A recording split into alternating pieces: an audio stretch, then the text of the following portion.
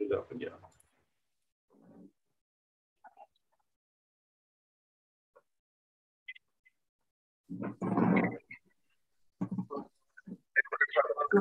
Growing with fishing.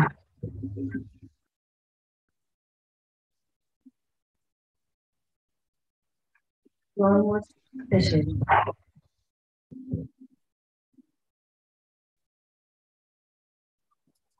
Hey everybody, welcome to Growing with Fishes podcast, episode 253. This week we have Vaughn Ponix with us. Thanks for joining us. Yeah, no problem. Hello. We also have Fubador. How's it going, man? We've had a lot of fun. How you doing? Yeah, man. Yeah. I guess, hey, everybody. Cheers. Before we get started, if you guys are looking for more aquaponic cannabis education, be sure to check out apmjclass.com. We have quite an extensive class now. We have Marty and I have been filming quite a bit of new content lately. So we'll have quite a bit of new info on there as well. Constantly adding to the class. So definitely check that out at apmjclass.com if you want to top to bottom APMJ education. Alrighty. Thanks for joining us, Vaughn. You're someone I've wanted to get on for a little while. I know we've been playing tag for a bit on trying to get the schedule synced up. You have a lot of really awesome kind of how-to home build content for the backyard grower. Someone who's more than just 2 beds, but maybe not quite commercial. And we don't get a lot of people that kind of fit that niche, but it is quite a big niche for our viewers. So we're super excited to have you on and talk about a lot of the different cool stuff that you're doing, because you work with, you have all different types of filtration and drain, bell siphons and loop and all different types of other methods of construction and things like that on your YouTube channel. It's quite a wealth of knowledge. In fact, let me throw it up here on the screen. He's got a ton of awesome content over here on Vaughn Ponix. So why don't you tell us a little about yourself and some of the awesome work that you've been doing, because you have quite the amazing little farm there. Yeah, so as you can see it on the screen, that is my channel there. I started this channel, well, I don't know how long ago, but I decided to get into aquaponics because my mom originally found it a good 6 years ago or something. She found it. We built her a small IBC tote system, and then I left for a year to go travel. And then she couldn't really get it going. So when I came back, I decided to go all out. And basically everything that you see on my channel, I collected off of Craigslist.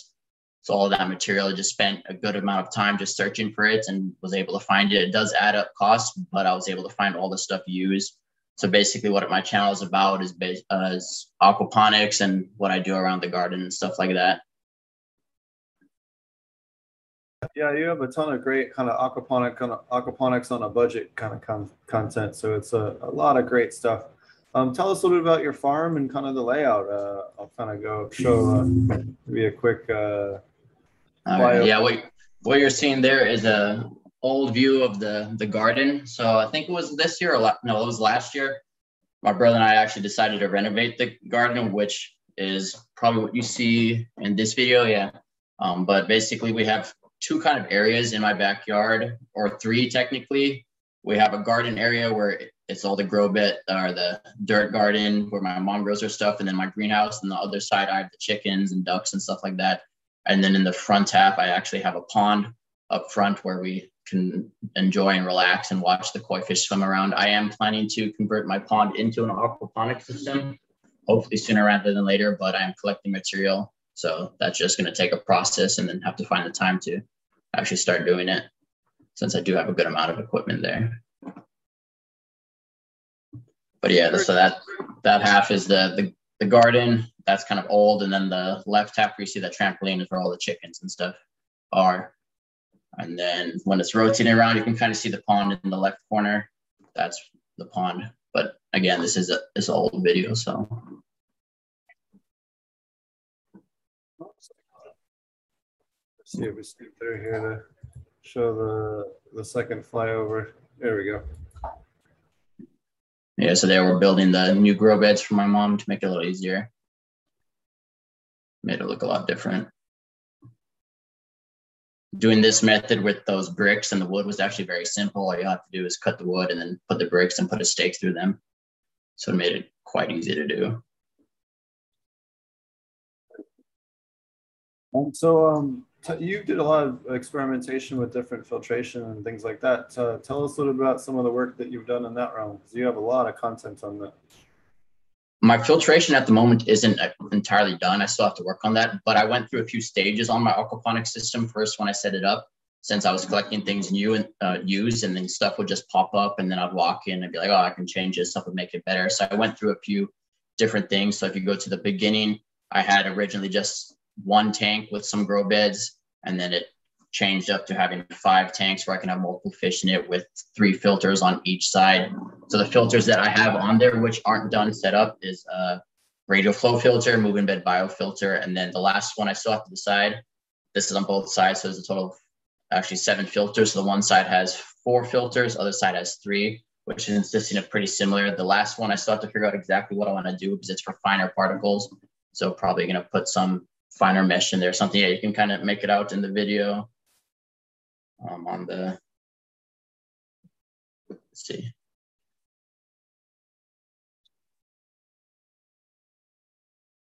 Oh, this was a recent one, yeah. Yeah, this is the latest video off your.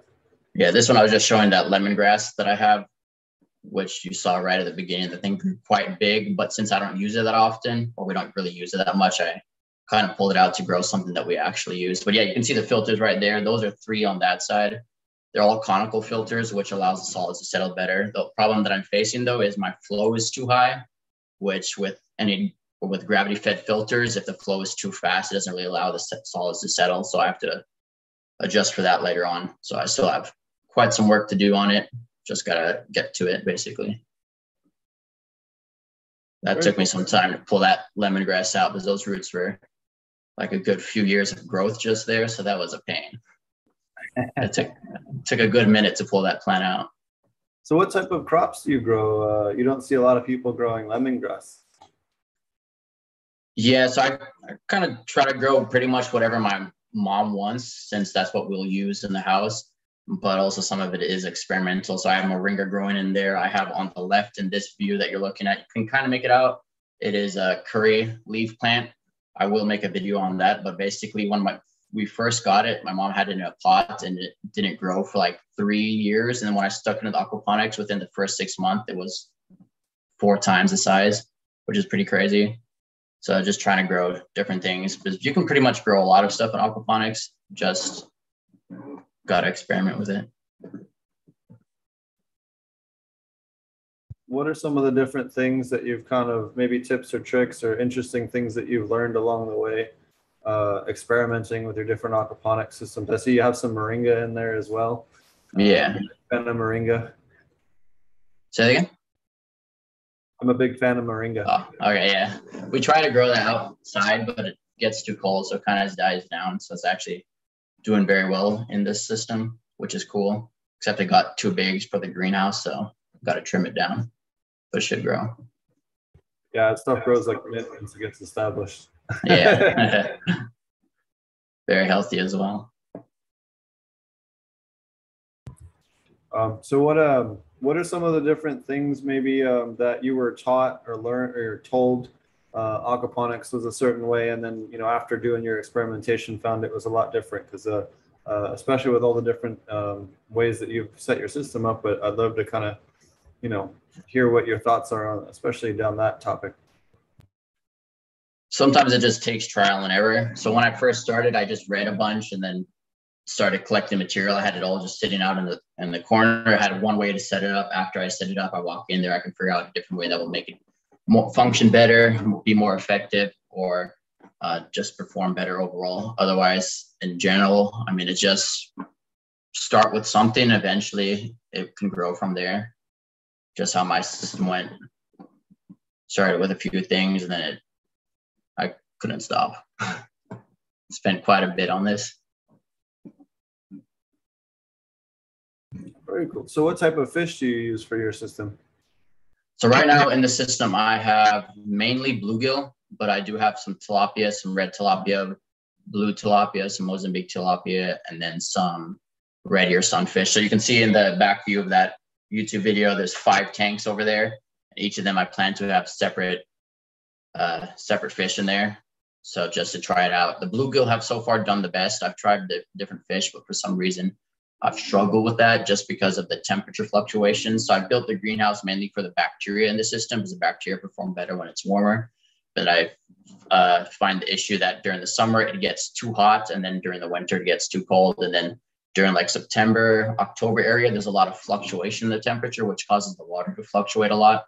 Even though I have a big system, which is over 3,000 gallons of water, it still fluctuates just because of the exposed surface, which has caused issues with the fish. But as of right now, the fish that are doing well, as I said, is the bluegill. And then I do have tilapia that I will probably move out during the winter. I have a system I might set up in my room for breeding tilapia. But otherwise, those are the fish I have at the moment.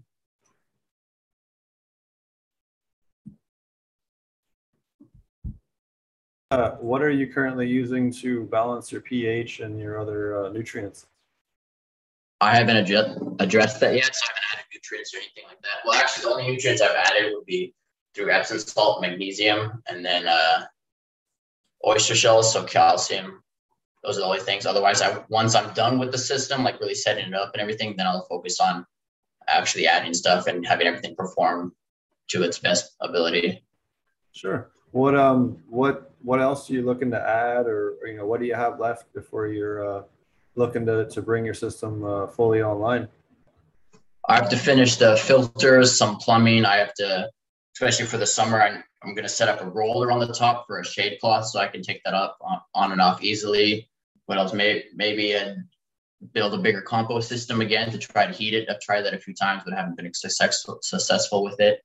Otherwise, some insulation. I still need to insulate a bunch of the tanks, but mainly it's just down to plumbing pretty much. I have to fix some of the plumbing and then redo that to get it up and running before. Yeah, just plumbing and filtration, basically. Awesome. Just looking back at so what crops are you looking forward to growing to that maybe you haven't had a chance to grow yet? Is there anything that maybe you're, do you just do media beds? I see you have media beds and DWC in your video. Do you do anything else? What other types of stuff have you experimented with as far as, different configurations for certain crops? In aquaponics, no, those are the only two I've done, is the media and then the DWC. I have two styles of media. I have the flood and drain, and I have some that are just constant height. The flood and drain do perform better just because there's not as much of a solid buildup in there since it's able to fluctuate. So I will change the constant height ones out later on just because they build up more waste in there. Otherwise, those are the only ones that I've done with. I might inside do some of the, I forget what they're called, the NFT, the nutrient fill technique. I might try some of those, but later on, we'll see how things go. But yeah, those are the conical tanks. I was luckily able to find those on Craigslist for dirt cheap. Just some companies that basically, like most of those filters or those tanks I got from hydroponic companies that didn't go through. They didn't use them at all, and I found them and then, did a little haggling and got them for a good price. So pissed some people off, but I got to save money. All right, there's nothing wrong with saving money, man. Exactly. Yeah, that's a radial flow filter right there. But as I was mentioning, my flow is too fast for it to perform as it should. So the slower the water is going through there, the better it is. But I did want a faster flow rate for my fish so that the water can circulate through the system more. But I will address that later on by doing some bypasses and stuff like that. So ideally for the flow rate, I would want bigger tanks for filtration, but I'm limited to the space. Yeah, ideally you want a radial flow that's approximately plus minus a third the size of your fish tank. That's what I found with doing it at a bigger scale and higher densities, like we do in some of the projects that we're working on. So tell us a little about, I see you solar wrapped all these tanks. Tell us a little about that. So as I was mentioning, my fish I had a problem with the fish dying during like September, October area. So the idea is that one is to prevent algae growth, but also to kind of insulate it more so there's a less heat loss in the system. As you can see, also these I still have to insulate, those IBC totes. And then that big tank on the right there, kind of make out in the corner, it's a 500-gallon tank. I do have to insulate that, but the idea of the insulation is just to prevent fluctuation of temperature to just allow it to be more stable during that time. Awesome. What this is a great question. So you've spent a lot of time kind of sourcing this type of stuff, in less than traditional means.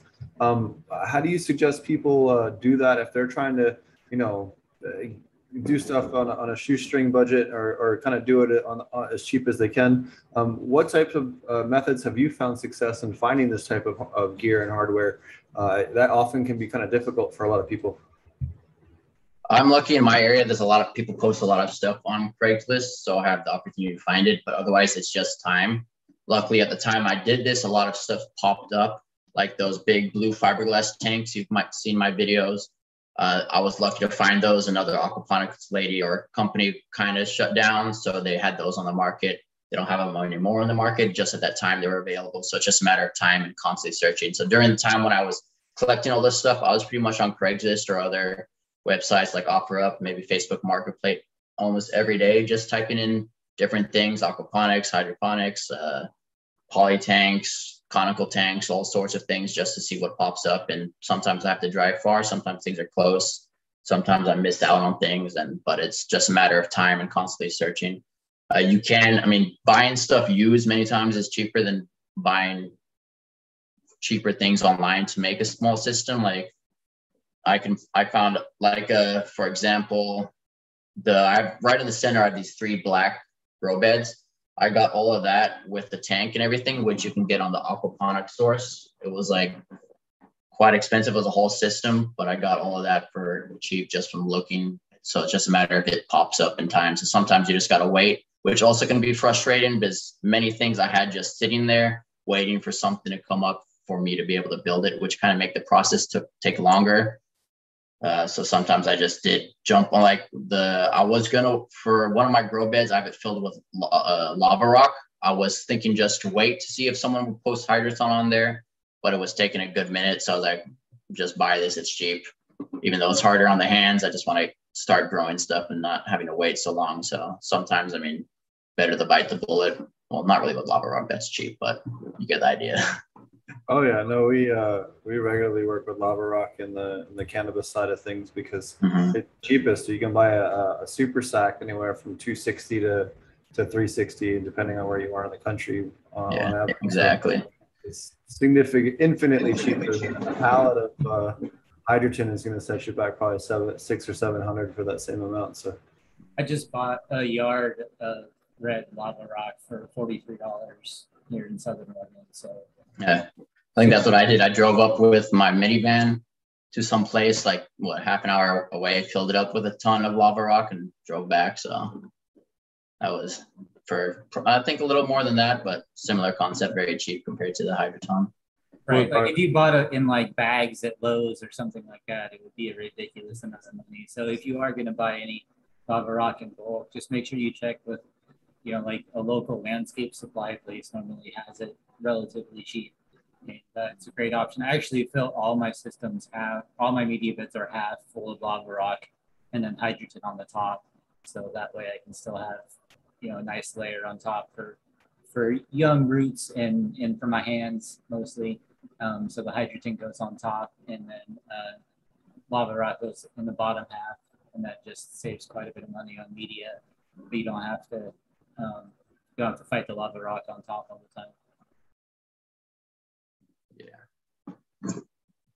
So what are some of the other different crops, or maybe your favorite crops that you've grown so far in aquaponics, or ones that you found have done just exceedingly well? One that I planted not too long ago is longevity spinach. Again, my mom had it growing and she wanted me to try it out. So I put it in there. That thing just grows extremely well. It's very healthy. It's antioxidants, stuff like that. So that grows in there. You don't really have to take it out. It's very easy to root as well. All you have to do is cut it, stick it in either water, or stick it back in the lava rock or the media, and it just starts to root as well. It grows year round. So you don't have, as I said, you don't have to take it out. That's what I like about having that in there versus other plants, because especially with the media, it's kind of a pain to rinse off all the excess media and stuff like that. So if I can just have plants that are growing year round, just a matter of cutting it and then having it harvested again. That's nice. So that's one that I especially like. Other than that, it's cool to have that curry plant in there to see how well it's doing compared to how it was originally just in the dirt. Because the conditions in the aquaponic system are just perfect for it to grow extremely well. So other than that, still got, as I said, since I haven't focused too much on growing yet, later on we'll see what I decide to put in there.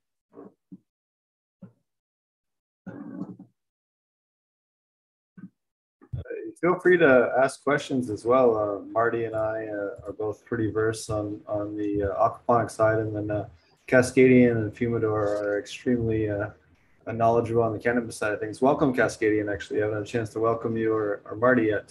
Thanks for joining us. Yeah, thanks for the invite, man. Glad to be here. Heck yeah. Welcome, Marty. Hey, how's it going, everybody? Marty, do you want to do a quick intro and then we'll do Cascadian after? Yeah, so I'm Marty, or AP Meds on YouTube or on Instagram or various other places. I do the aquaponic cannabis class with Steve. What's that website again, Steve? apmj.com? apmjclass.com. Right.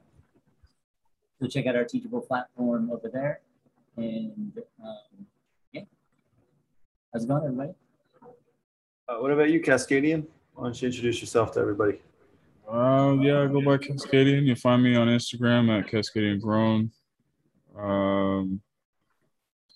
I'm an herbalist. I'm a cannabis enthusiast. I'm a gardener. I know all the natural farming stuff. I like my genetics and my breeding, man. Yeah, I'm a longtime fish keeper, but I'm still trying to learn this aquaponic stuff. So I'm always here to try to pick up what I can and stitch it all together into what I know. Very cool.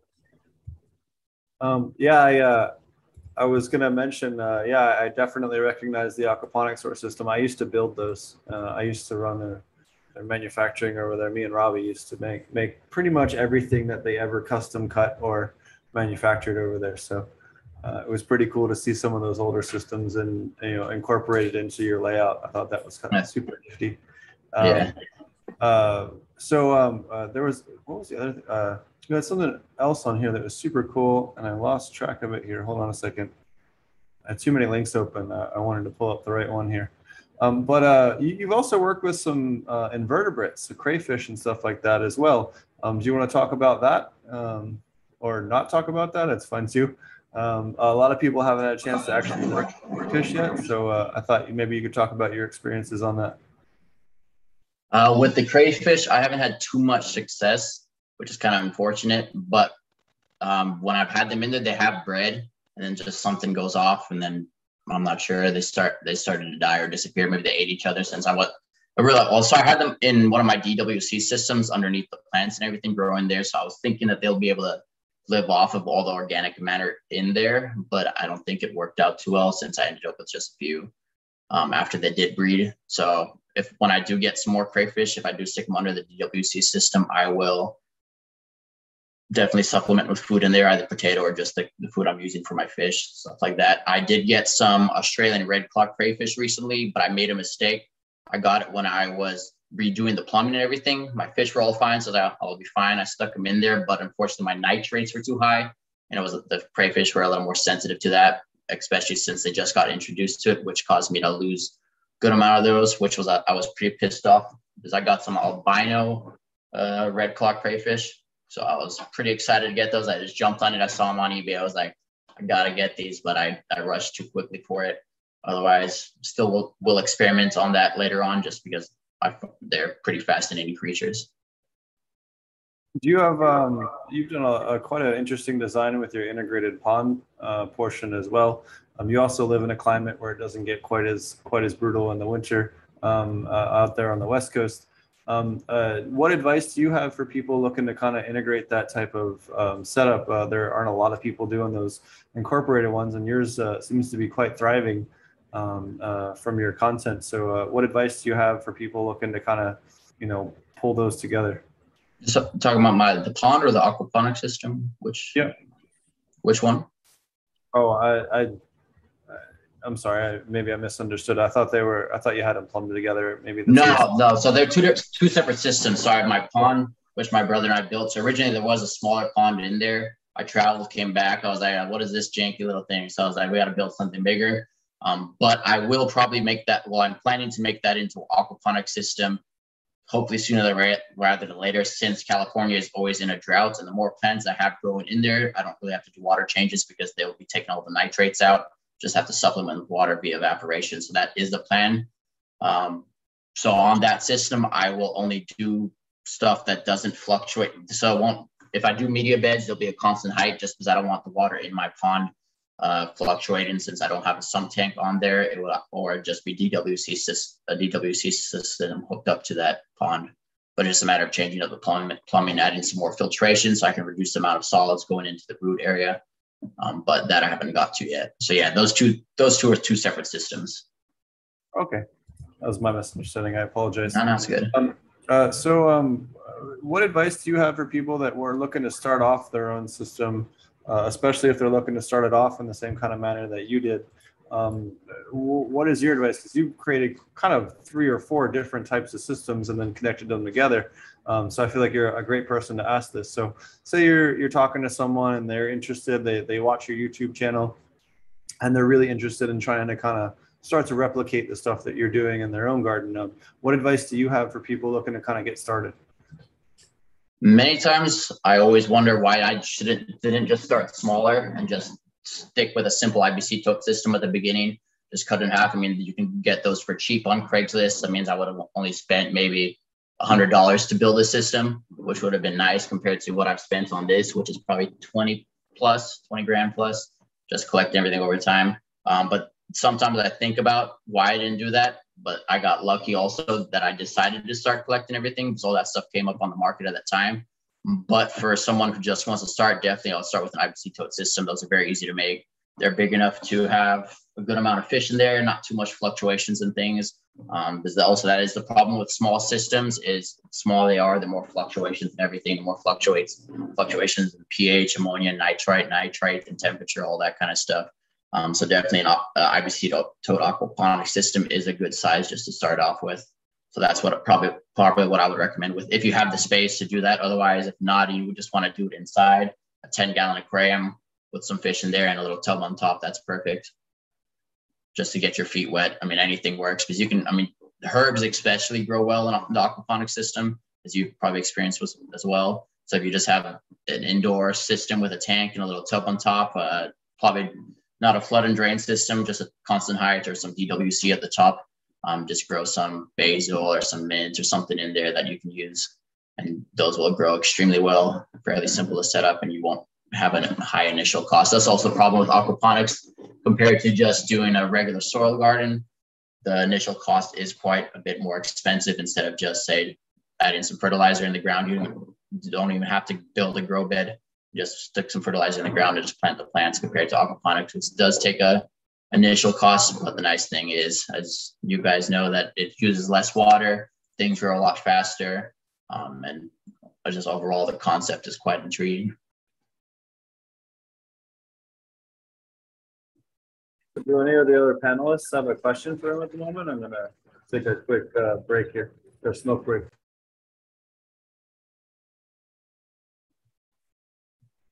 Oh, well, Such a new- sorry, go ahead, Amy.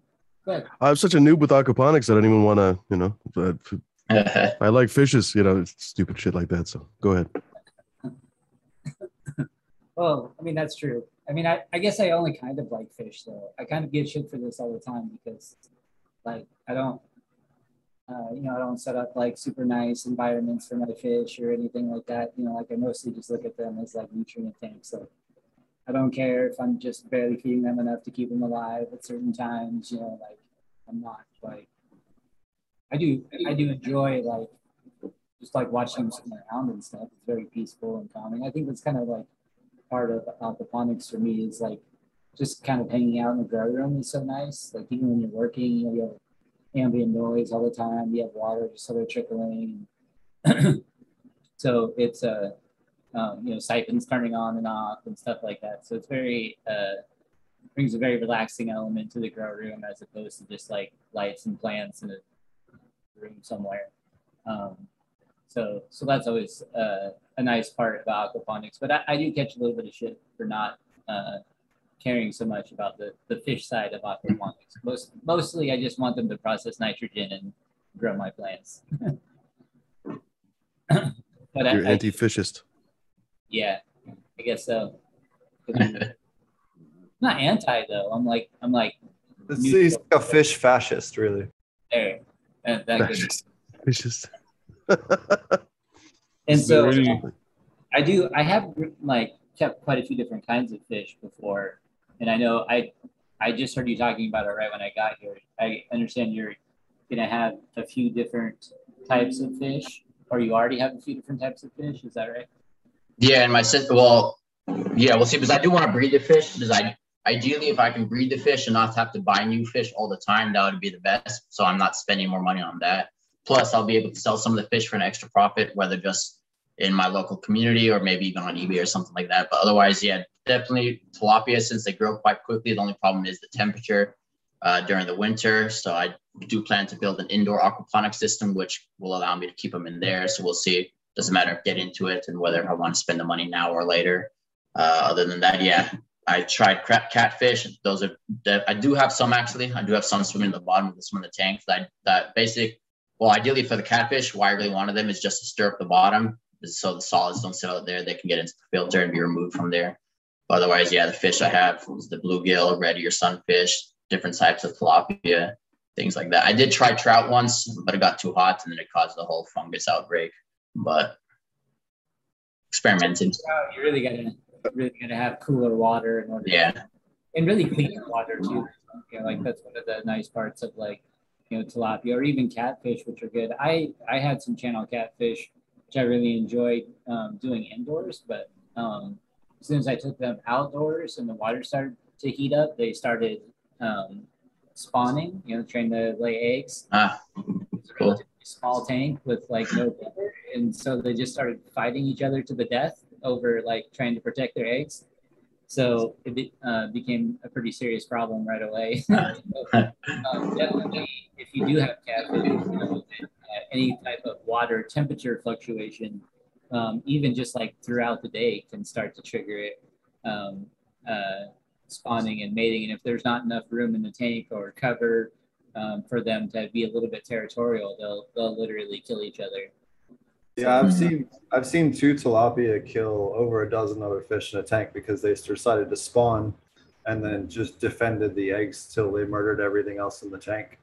And that's one nice thing too. Hey, if you got an extra DWC bed or something, float a big net in there or something and throw your fish in there, and at least you can separate them temporarily if you have to. We've seen that plenty of times at different commercial farms where we might have a sump tank or something else that's still plumbed into the system, so he gets plenty of water, but they're penned in away from the rest of them.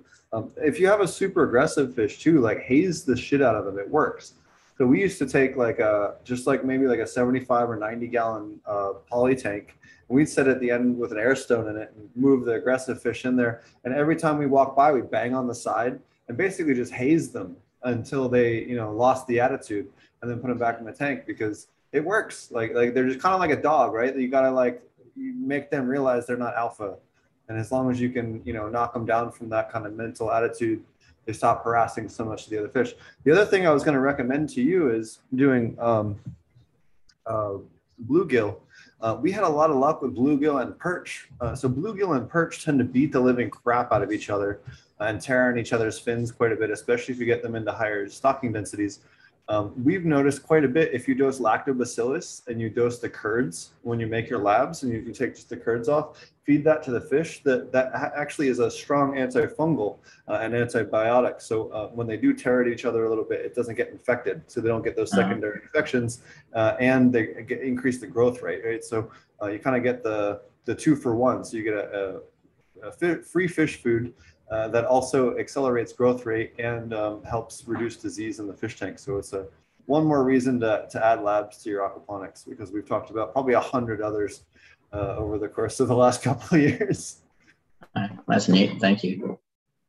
We've also used lactobacillus, for those of you that don't know, to treat E. coli in commercial systems without bringing them offline or affecting mineralization cycle.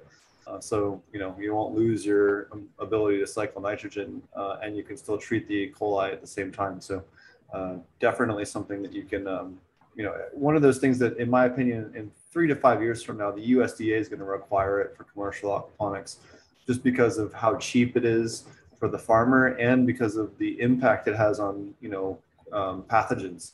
It's too cheap and too beneficial to not use, in my opinion. That's good to know. Yeah, so you dose lactobacillus generally at for those of you that aren't aware, at a 1 to 1,000 dose rate. So if you have 1 gallon of labs per 1,000 gallons of system volume, it will slightly lower the pH, but you can actually use it as an organic certified pH down. So if you need to lower your pH in your organic certified system, you can actually use that to bump it down without having any, strikes against you or violating any of the rules.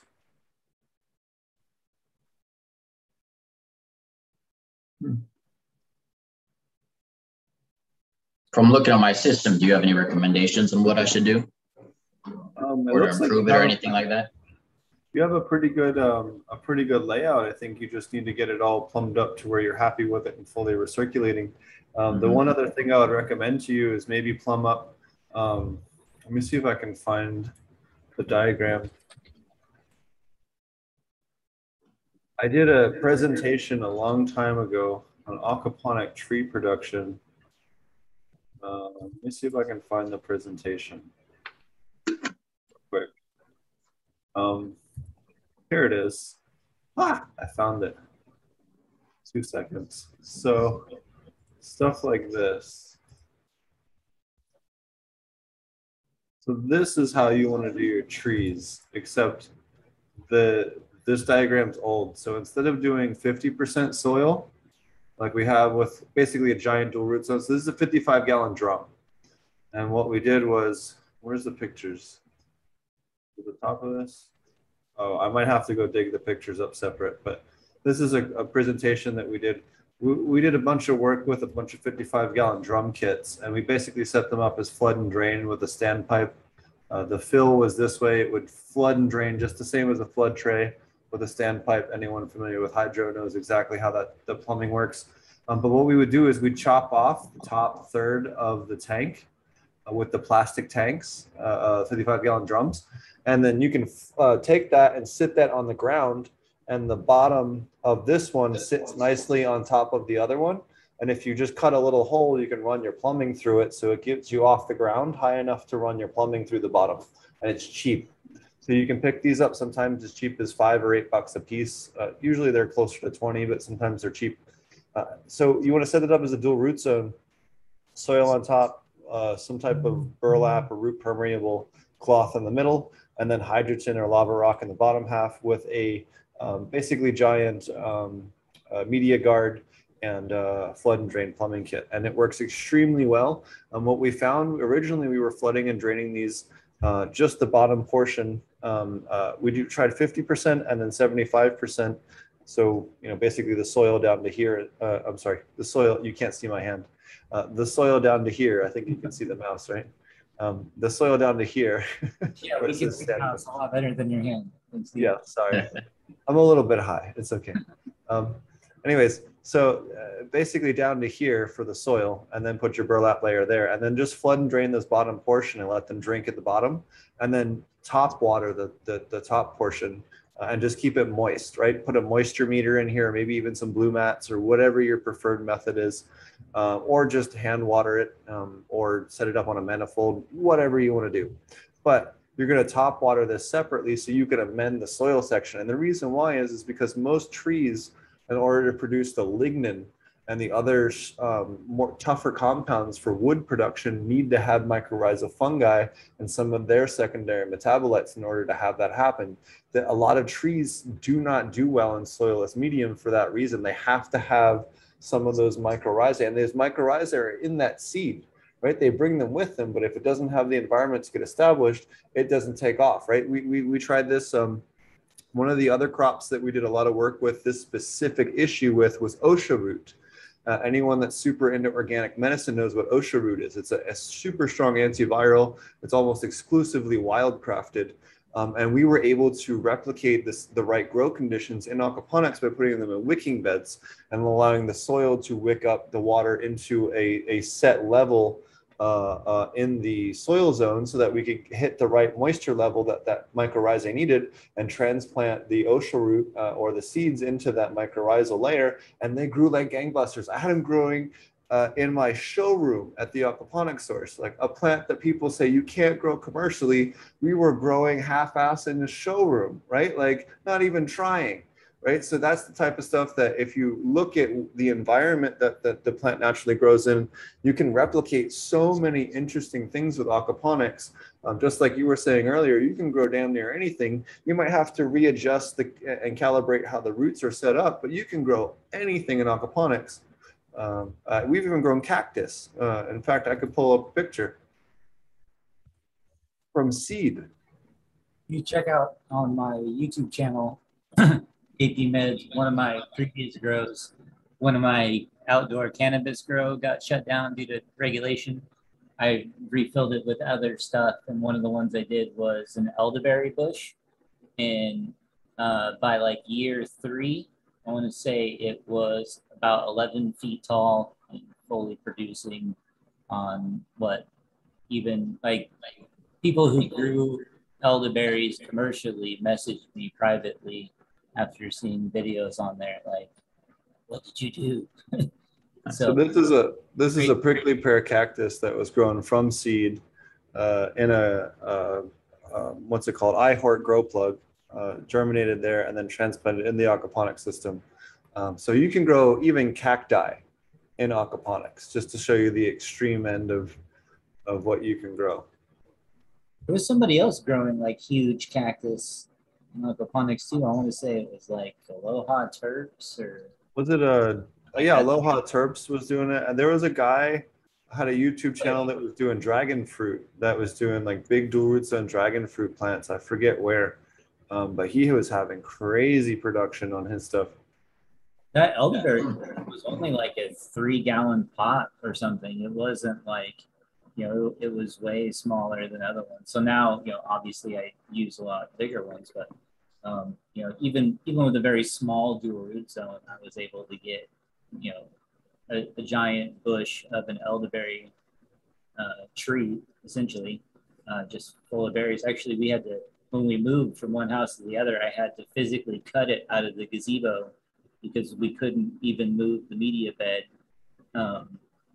Like it was just completely attached. So we had to like cut it out in order to be able to move the system. So with even larger dual root zones, I think in my greenhouse system I'm building right now, which would be for larger plants, pretty sure I'm going to go with 15-gallon pots for that one, that just have an even larger soil area where you can, keep all that stuff out of the water table and dose however you want, just like this one. Yeah, there you go. Plant you're talking about.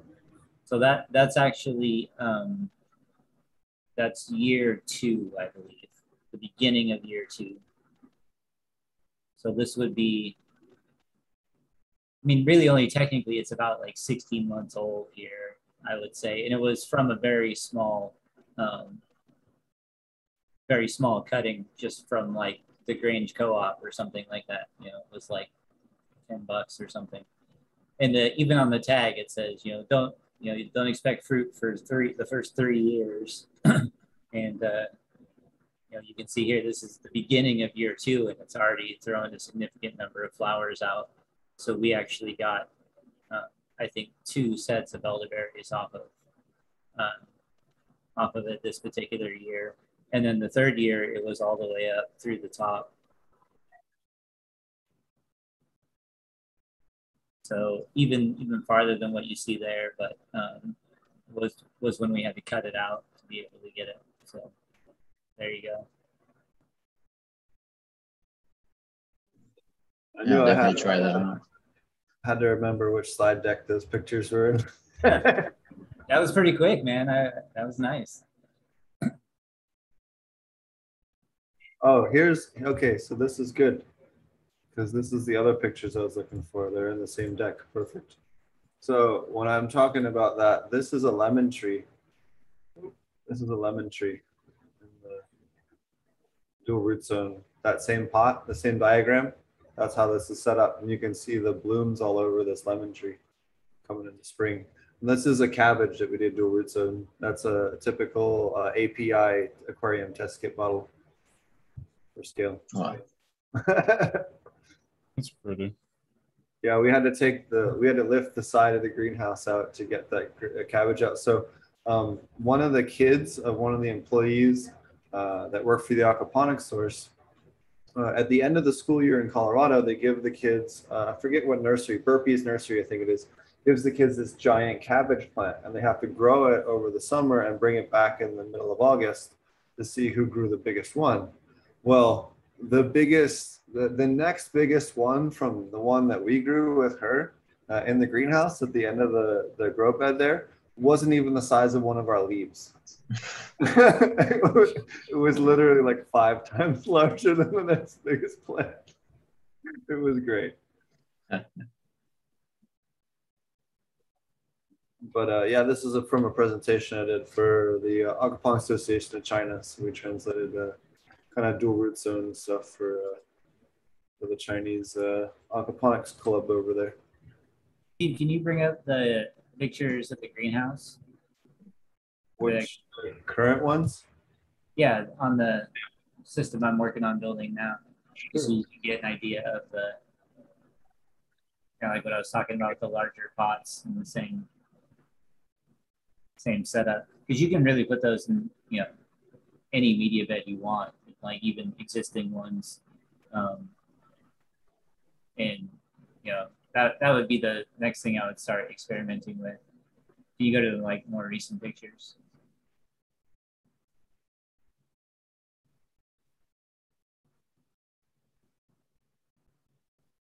Half a dog. Huh.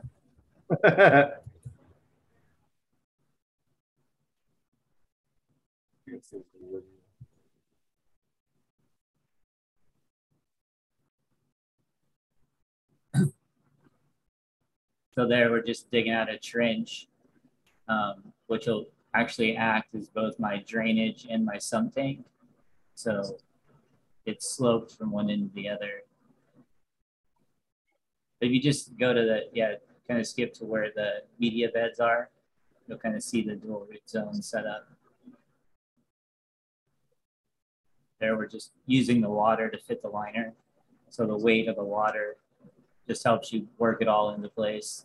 And so on this side down here, you can't see my mouse, but on the side closest to you there is about 2 feet deep. And at the other end, it's about 1 foot deep. So it's just tilted from one end to the other. And the fish will be able to swim all the way up and back and forth. But any water fluctuation will just sort of come off of the shoreline up here at the top. And then the media beds are gonna go across, which you'll see here in a minute.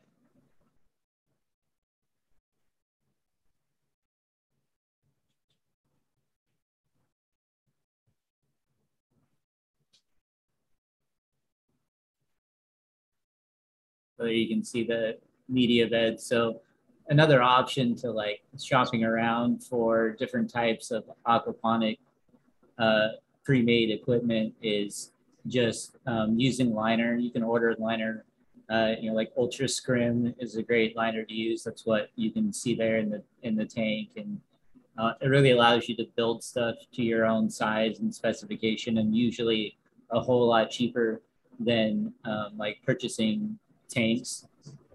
So I've been doing this for a while, probably since I think the last time I purchased any media bed, it was easily twice as expensive as even with lumber as expensive as it is right now. It's still cheaper to buy paint and liner media beds that are exactly the size that I want. Because one of the things that I find difficult is even with stuff that's made to do aquaponics is they're a lot of times they're not deep enough. You know, like the deepest one you can find are like maybe 8 inches deep. So for the dual root zone pots, I like to have a little bit more water fluctuation. So Steve, if you go ahead a couple more, you should see where we start to fill up with. So guys, I'm shoot a quick update. Keep skipping. The last time we checked in, we just finished the rep. I'll mute you, Marty. No, Have you done anything with fiberglass? I haven't done anything with fiberglass, mostly due to cost, because it also has to be supported anyway. So for the most part, it just has always been the least expensive to be able to go with wood. And just, even if, I guess if you wanted something that looked like super clean, well, I guess I don't have the newest pictures in there, do I? So why don't you, I'll let you throw up some of your stuff. Okay, hang on just a second. No worries. I didn't mean to cut you off there, Vaughn. He's got some pointers and stuff. It's good, no problem. Do you want to, while we're going through, do you want to plug your YouTube channel while we're waiting on Marty, and tell everybody how to find more information about the different cool stuff that you're doing?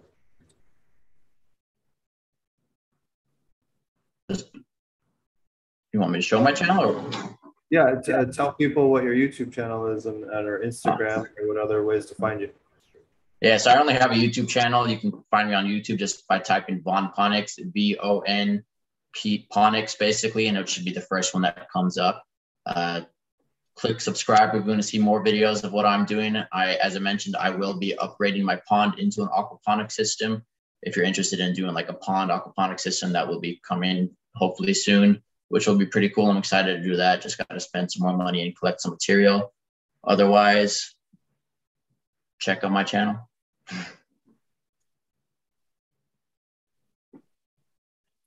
Very cool. Steve, can you enable sharing? Oh, my bad. My bad. There you go. I didn't realize I didn't have it turned on. I gotta see how to turn it on by default. My bad.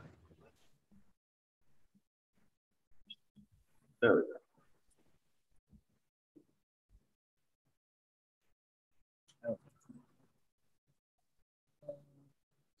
What makes tilapia the go-to? Oh, tilapia is kind of the easiest to grow as far as fish that you can eat and that breed on their own. So you can keep a couple of tilapia, have absolutely no idea about fish husbandry or really water chemistry, to be honest with you, in most cases with tilapia, and you'll still succeed. Like they're pretty hard to kill. They'll live everything from 5.8 up to 9 pH, which is probably one of the widest ranges of any fish that I know. Salinity, they can go everything from freshwater almost all the way to seawater. If you do it slowly, you can adapt them to seawater. So, you know, they're just super tolerant, and you can eat them. They have a large amount of babies per year. If you separate them, you can actually get a large amount of meat production out of them, especially if you're in a poor country and you don't have a lot of other meat options, but you have water. It's a really good option. But monetarily, if you're looking to just make a buck, butterfly koi generally are the best monetization as far as that goes. Falling back to the pet market. Yep, sell back. For every inch gained, you're getting significantly more dollars than any other fish that you can grow, just about, at least up to a certain size. If you're going to grow anything out past 24 inches, then definitely look at sturgeon, because a 2 or 3 year growth rate, you're going to get way more money with the caviar. So depending on what your planned turnover rate is and the scale of your operation, you can kind of figure out how to maximize the fish monetization. Right. I think I'm a big fan of koi, you know, just because, you know, they're extremely tolerable and they're always hold a resale value if you really need to offload some. It's not a big deal. And you really only need a pet handler's license. Usually if you're doing anything with fish that you want to sell for food, you have to deal with getting some sort of approval or license or something that ends up costing more money as opposed to just a pet trade license. Is usually a lot cheaper and easier to get. So especially if you're already having to deal with getting licensing to grow cannabis, that's usually hard enough in and of itself. So it's usually easier to just take the cheap route on the fish, in my opinion. But however you want to just know if you're going to take on, trying to sell fish as a food, you're probably also going to have like a separate facility that you'd be able to have like a commercial grade kitchen and pass all of your food inspections in addition to everything else. So that would be my only caveat to having any business plan that relied on selling fish. Sometimes can get pretty complicated if you're not doing it strictly for pets. Some people say they, sort of go through a loophole and they sell their tilapia or whatever as live pets. And, basically just the expectation is that the person, takes them home and kills them and eats them anyway. So you're still selling fresh fish for them to take home and eat, but it's kind of under the guise of, that they're taking, as far as you're concerned, they're taking them home as a pet. It's kind of like when you used to buy a bong and you said it was tobacco only. It was like, yeah, sure, buddy, tobacco only. Yeah, sure, I'm going to take this home and put it in my fish tank. Like, no, really, I'm going to cook it and eat it for dinner. So it can be a little bit of a pain in the ass to get licensing for selling fish for food. But aside from that, here's what I was talking about. The dual road zone pots will be a little bit larger. I'm actually even going to go a little bit bigger than what's here. I think this is a 5-gallon pot. That's what's here right now. And the ones that I'm going to get are going to be 15 gallons. So they'll go pretty much all the way to the side of the media bed, but not too much. There'll be 2 plants per media bed. And then I have one media bed all the way down here at the end that I'm going to use to grow just food in. So I haven't decided what I'm going to put food-wise in there, but usually just nitrogen absorbing greens of some sort, or even just a small fruiting plant isn't a big deal either. Like for instance, like tomatoes, they'll just suck up whatever available nitrogen is left in order to create a lot of new just green leafy plant material as opposed to tomatoes. So they do kind of a good job of just being like a nitrogen tank to where they'll absorb a lot of additional stuff. But there's a lot of plants that do that. I mean, lettuce is good for that. And it kind of depends. At my old house, we used to have really high calcium in our well. So I used to grow a lot of kale just to help uptake a lot of calcium and help keep it in balance. So it just kind of depends on what you're growing. But this is just another kind of model that you can use if you don't want to look for existing aquaponics tanks that you can always just sort of manufacture your own and be able to do that. Usually a lot cheaper than doing that. It is a lot more work if you don't know how to, build basic boxes. It's not difficult to learn by any means. Like I'm an IT manager, not like a construction worker or anything like that. So, if you can run a screw gun and a staple gun, you can build your own media beds and even your own fish tanks pretty easily. Fish tanks get a little bit more complicated because you have to deal more with the water weight, but there's a lot of resources online that can help you, look up, what kind of reinforcement you're going to need to be able to hold a tank that size. You can even put in your definition, like what size tank you want to build. And it'll give you an idea of what sort of reinforcement you need for that tank. So usually those are, like you just Google like DIY fish tank calculator, you get like 5 or 6 different hits. And I always just use those to help. But for the most part, building your own stuff can be a lot cheaper and you can kind of get it just exactly the size you want and setup that you want. So for this system, I went with a little bit taller greenhouse than what you would normally see. Usually people go just like 8 to 10 feet tall. But because I'm doing aquaponics where you can see the bed sit up a little bit higher than just growing right in the ground, I went a little bit taller than normal. And eventually the light depth tarp will be able to go over the top so I can control the light cycle. And, yeah, I'm pretty excited about it. We'll see how it ends up, but it's designed to run 12 plants, which is the maximum I can run here in Oregon under our medical license. And so it's 10 foot by 40 foot by 11 feet tall. And the tank, including the trough and everything, is roughly 500 gallons. So I kind of roughed out the math on that, what it was going to be, just because it's an odd shape, so it was a little hard to tell. But even I guesstimated pretty close. And then I filled this tank out of another tank so that I was able to see how many gallons it was exactly that went in to fill it.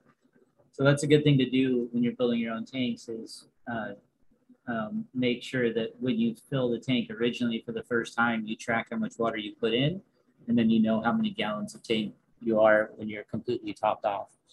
And then you don't have to guess at whether or not you got all your math right in terms of how much water is in your tank. So those are kind of my tips for that. I will mix in a bunch of hydrogen that I have on each one of these top layers that will come out of existing systems. So even though I bought a bunch of hydrogen that will go in, about half the new hydrogen will go into my existing systems, and half of the hydrogen that comes out of those existing systems will go into here so that I can jumpstart my nitrification cycle and get my beds working faster than if I just waited for those to build up. So anytime you're starting a new system, if you can jumpstart with media, even from somebody else's system, it will drastically reduce the amount of time it takes for your system to start producing usable nitrogen for your plants. So yeah, we like to call it power cycling, and it really helps speed up the whole cycling process significantly. So that's my fun little project I'm working on. And all those videos and stuff we were clicking through there, all the stuff that's waiting to get uploaded to the class that Steve and I do. So we have a whole build section for the class that goes through that whole tips and tricks on setting up that whole greenhouse, from setting the posts all the way through building the system. So check that out if you would like.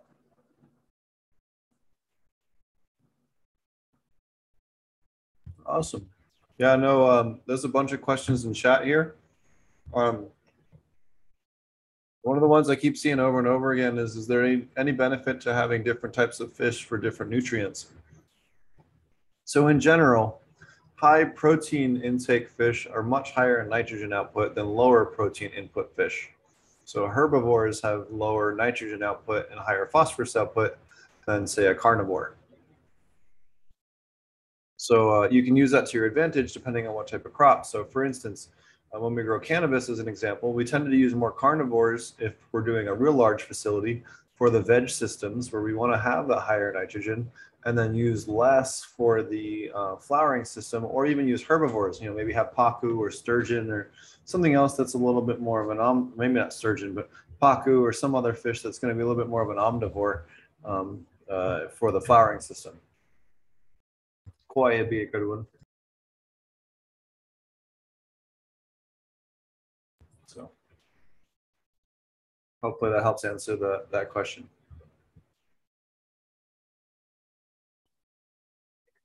Someone else asked if we have rainwater catchment in our education. Yes, we do have that covered. We have a couple, I think 2 different examples of that at a commercial scale set up in that. What other questions do we have here from chat? We have quite a few. A bunch of people have gotten harassed by social media this week. Instagram has had another ban wave and a couple of other places. So, be careful. Make sure you back everything up. I know I have everything backed up on 2 separate physical hard drives sitting to my left in case something ever happened to my YouTube channel.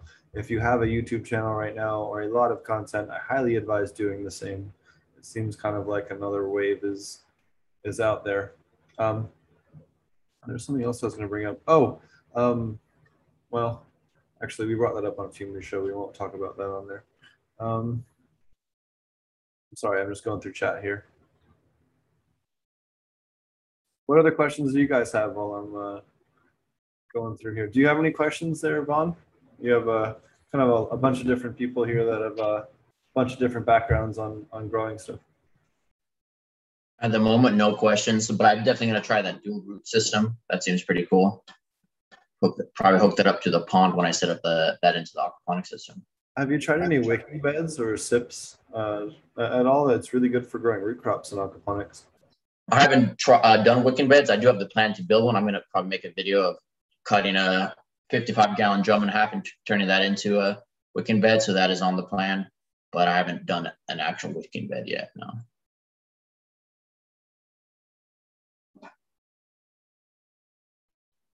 Could you grow I think if I remember the right name. Yeah, wasabi, like Japanese wasabi, the actual like root thing that grows in like rivers. Could you grow that aquaponically? It's apparently like legendarily hard to grow wild or culture it apparently.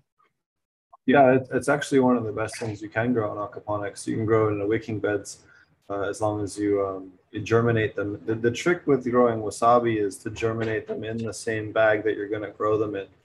People try to transplant them, and there's something with that just fucks it up. When we tried it every single time where we put the seeds in the actual, put them basically in smart pots with good soil mix, and put that into the aquaponics beds, and we put some media, maybe just 2 or 3 inches of media, and then had them just kind of kissing the surface of it so it would wick up through the whole thing, but it constantly had access to water. And that was how we were able to grow them really well, kind of in controlled conditions.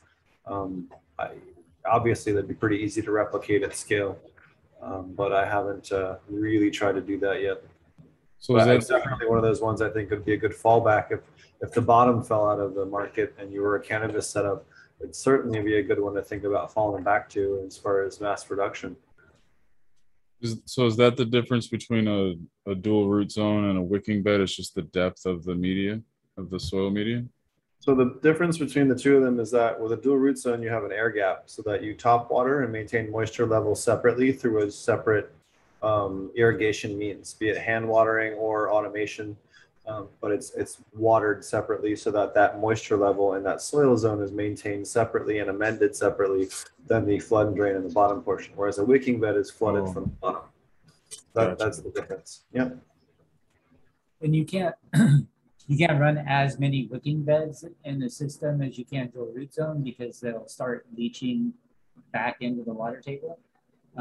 So because they're constantly getting into contact with it, the way Steve talked about doing it, where you have the smart pot that just kisses the top of the water would probably be best. But a lot of people, like if you just go Google like aquaponic wicking bed online, they usually keep it pretty wet to the point where I would expect that you would start seeing nutrients from the soil leach into the water table and become an issue. So in dual root zone, it's nice because you can really lift up the nutrients you have stored up in there to higher levels because it's not getting into the water table at all.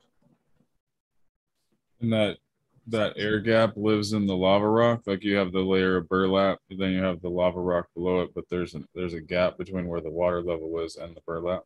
Right. I like about 2 inches between so when you're filling your beds up, it gets to its highest level. I like about 2 inches between there and the bottom of your burlap or whatever you're using for a separator. Otherwise, you can still get like a little bit of evaporative wicking. So just the what evaporates off of the top of the water surface will just keep the bottom of the pot really damp and can start causing like anaerobic zones and stuff like that from your soil staying too wet. So for dual root zones, I even like even a little bit more space than what you see on this diagram.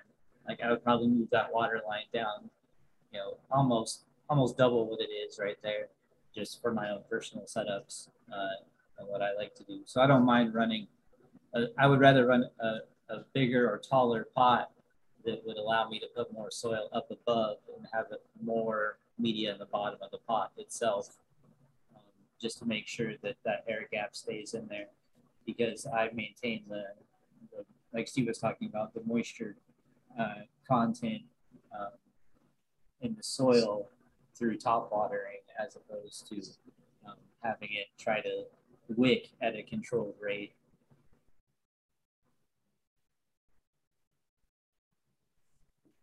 You can see here where the flood layer for the soil is above the media.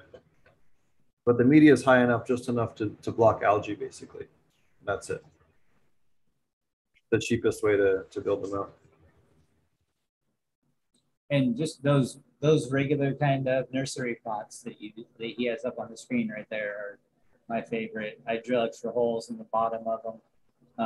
I don't drill any holes in the side. And I want my water level to come up above to where the top of those notches on the side usually are. They'll usually come up about 3/4 of an inch to an inch or whatever it is. And I want the water level to come all the way up above those and be able to drain back out so you get an air exchange when that water comes up, pushes air up into the soil and then pulls it back out. If you have holes coming out the side of your pot, that air won't go up through the soil, it'll go out the side. So that's generally the sweet spot is right above, I would say, you know, the solid, even an inch above those drain holes that already exist on the side. But I'm not a fan of like smart pots or anything like that they just tend to wick too much. They stay wet for too long if they get wet for any reason. In aquaponics, I'm just not haven't had good luck with them and don't really recommend them. But so far, my favorite has just been a good old nursery pot with a couple holes drilled in the bottom of it to help roots get out the bottom. So in this diagram, you can see here, this is the dual root zone plant right here, this one, the big ass one. And then this is a media bed only plant. These are tomato plants. This is the first test we ever did with this type of grow method at Aquaponics Source. This plant had 44% fewer flowering sites and 38% more fruit. And the dual root zone plant had fruit that was ready to harvest 2 weeks before the other plant did.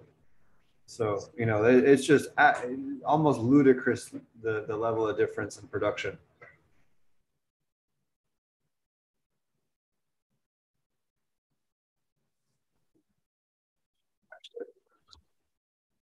Here's those same plants when they were alive.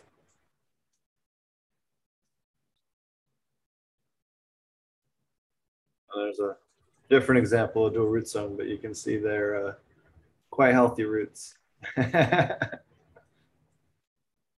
buddy Bain, he's the he's the master grower over at Vertica Aquaponics in Oklahoma. They're currently the largest aquaponic cannabis producer in all of Oklahoma. You can see those are the holes going up the side of that pot like I was talking about. Oh, there we go. So yeah, I know you guys can't see my mouse, but hopefully Steve will point to where the slots are already in the side. So I like my water level to go up. You can actually kind of see where the water level is on that particular drain right there. So, you know, that's preferable if you have a nice open space under there. So all of that, all the way up till that line and another 2 inches or so should be full of media and then just soil up above that point. So that's... In fact, you can see right here, see the hole that we drilled in the pots? When we do this commercially, we measure with a tape measure when we first get the set of pots. We measure it down, and then that hole right there is their always marker for how deep to sink the pots. They sink it down until that's at the level, and that's it, because that's where the burlap is. And if you do that at the surface, that means that we know that we have that 1 inch gap, and you can't really fuck it up. If you make it brainless, it makes it so that people can do thousands of them and no one ever screws it up. So the other thing is if I drew that or scratched it on there, it's just going to get rubbed off, you know, especially at the scale that we're doing. Yeah, you don't have time for those mistakes at that scale. No. So by drilling a little hole, makes it so there's just no way to screw up. The other thing I've done to make sure that I get all my plants at the same height is I have, because my media beds aren't quite as deep as the one Steve had there, is I have some just regular PVC drain lines. I think they're 3 inch or something like that that I put down. I put 2 of them down in my big long media beds for my indoor. And they just sit in the bottom of the media beds. They're connected from end to end so that no roots can get into them and clog them up. So I get good drainage all the way from end to end on my media bed. And then also my pots physically sit down on top of them to get to the same height. So I dig down in the media till I can see the top of those PVC drainage pipes, and I set the pot down on top of that, and I know they're all at the same height and able to fill them back up. I was scrolling through this and I thought this is the funniest slide that we have in our whole class. Yeah. It's the goldfish wheelchairs. I was just looking for a certain slide and thought you guys would appreciate that. You know, this is what I was talking about earlier. You know, I'm not building any fish harnesses for any fish. Like, It's not going to happen. not happening. All right, well, No fish treadmills? Why no fish treadmills? Nope. No, no gymnastics? If you need to get rolling, man, I don't want to keep you all night. I don't know what your availability is, but I do know that originally we had asked you to stay for an hour. So if you do need to take off, feel free to peace out and tell everybody how to find you again. If you want to stay and hang out, then that's cool too, man. Yeah, I'll hang out. Do you have any more questions for me? Or Yeah, let's go back to chat. I just wanted to make sure that we weren't overstretching your time, man. That's all.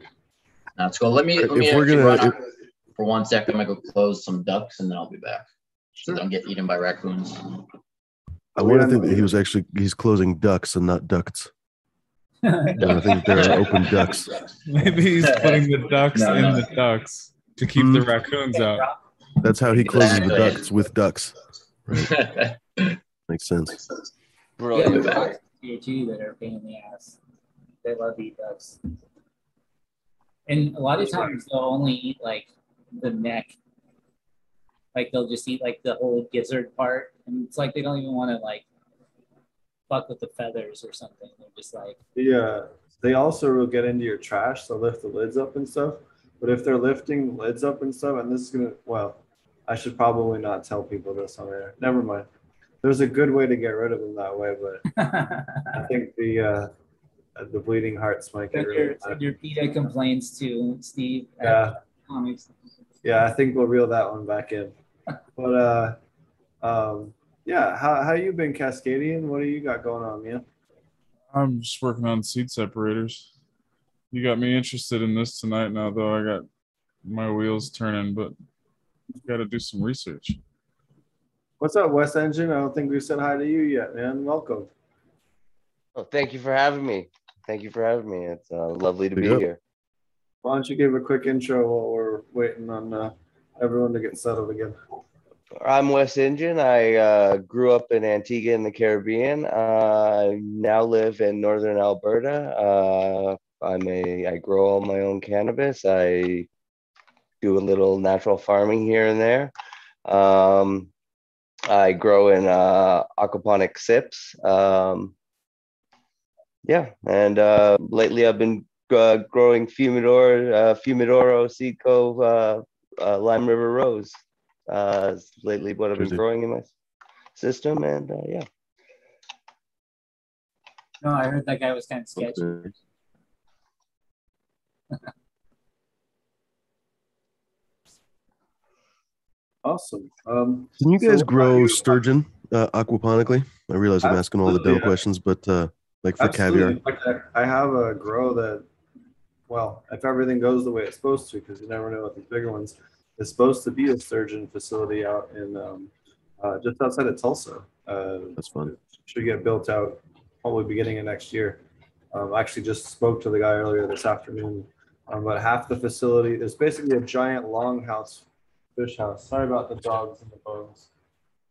The punishment for having wolf dogs. But there's a giant fish house down the middle that's all of the fish production. And then we have the plumbing off of that, and then fence line, for the cannabis on one side, and then a separate area for the vegetables on the other, so we can centralize all the filtration and all the fish in one central building, and then run all the plumbing to wherever it needs to go. So it's going to be really cool if it all gets built out. We'll have Also a demonstration soil and hydroponic facility there as well. If everything goes well, you never know what people are planning out these facilities, but they're in motion to be constructed right now. So, but we will have another.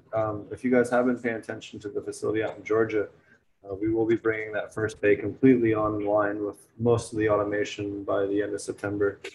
So that'll be super cool with it completely planted out and fully automated. So you guys are going to get a chance to see kind of what the upper end of that looks like. So that'll be super cool. The light depth just got there, so they're getting the process of getting all the plumbing done inside, and then they'll worry about hooking that up on the outside since it's kind of late in the season. It's kind of a, who cares kind of thing. But they got to get it on regardless. It'd be good in case they ever had an ice storm or something to give you, at least one extra layer of protection if you absolutely had to. Does anybody re-veg after harvest? I don't. Too much chance of herms and fucking up a whole room. It's not worth it, especially with how cheap it is to produce clones. I've done it before, but it's not my favorite thing to do. I grow in a 4x4 bed and a 4x4 tent when I flip it to flower, so it's not like I can take it out of the bed, so that ties up the whole bed. But I usually harvest.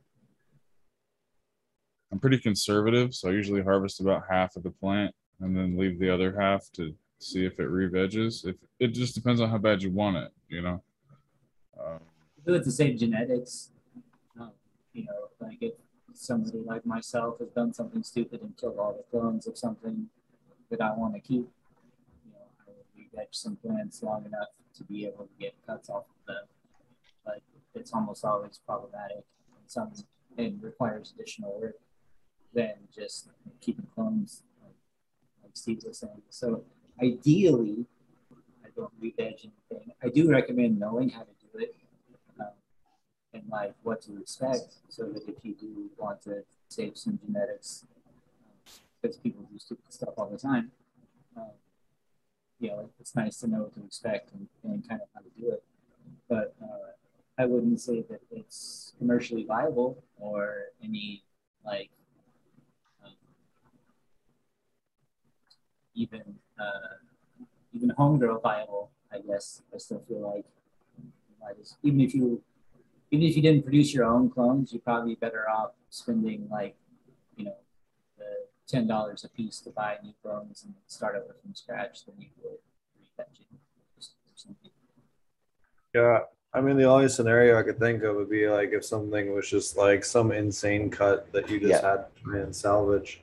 Kind of the only. Or you found in your grow, it was just so amazing that you can't let it go and you have to re-veg it. I mean, that's the only scenario I really see it working. It's just it takes longer than starting a new plant. So what's the point?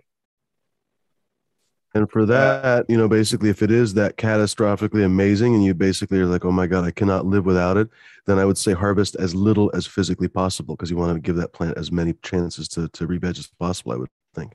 But that's one of those lessons, you know what I mean? You're going to basically sacrifice like almost all the flower. You're going to sacrifice weeks and weeks and weeks of time. So it really has to be just like next level fucking great. Because don't forget, like the next pack of seeds might have something better. You don't know, like you're going to hold up time and space and work and potentially risk diseases, pathogens, on and on and on, root rot, on and on, just for that one plant. So I would say like unless it's like a 1 in a freaking billion plant, just let it go. I mean, you'll know the 1 in a billion when you see it. Coop probably has to be the only grower that I know that just grows the same weed and smokes the same weed for years.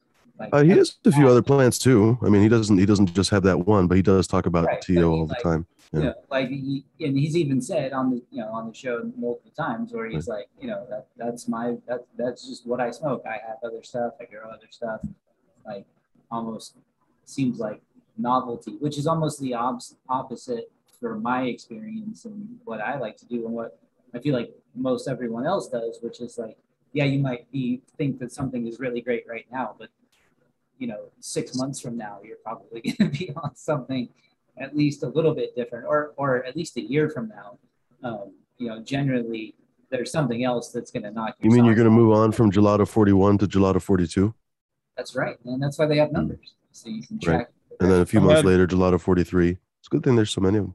I Well, we had were the talking. one for a while. I had Coots plant for a while. Did you? What is interesting about that plant that could make a guy like Coot smoke it for 35 years?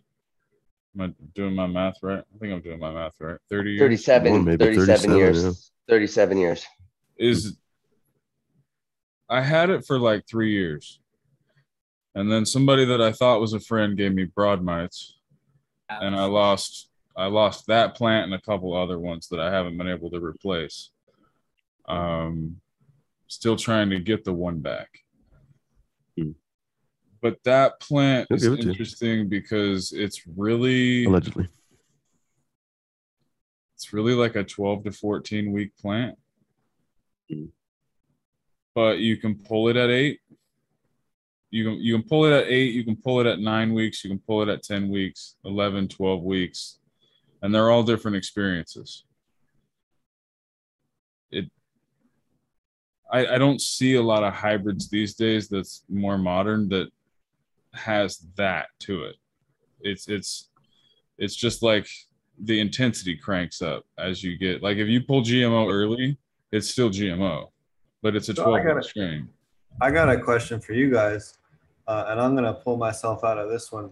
What advice do you guys have, Cascadian, West, and Fumi, on how Von Ponix could increase the flavor profiles of his plants?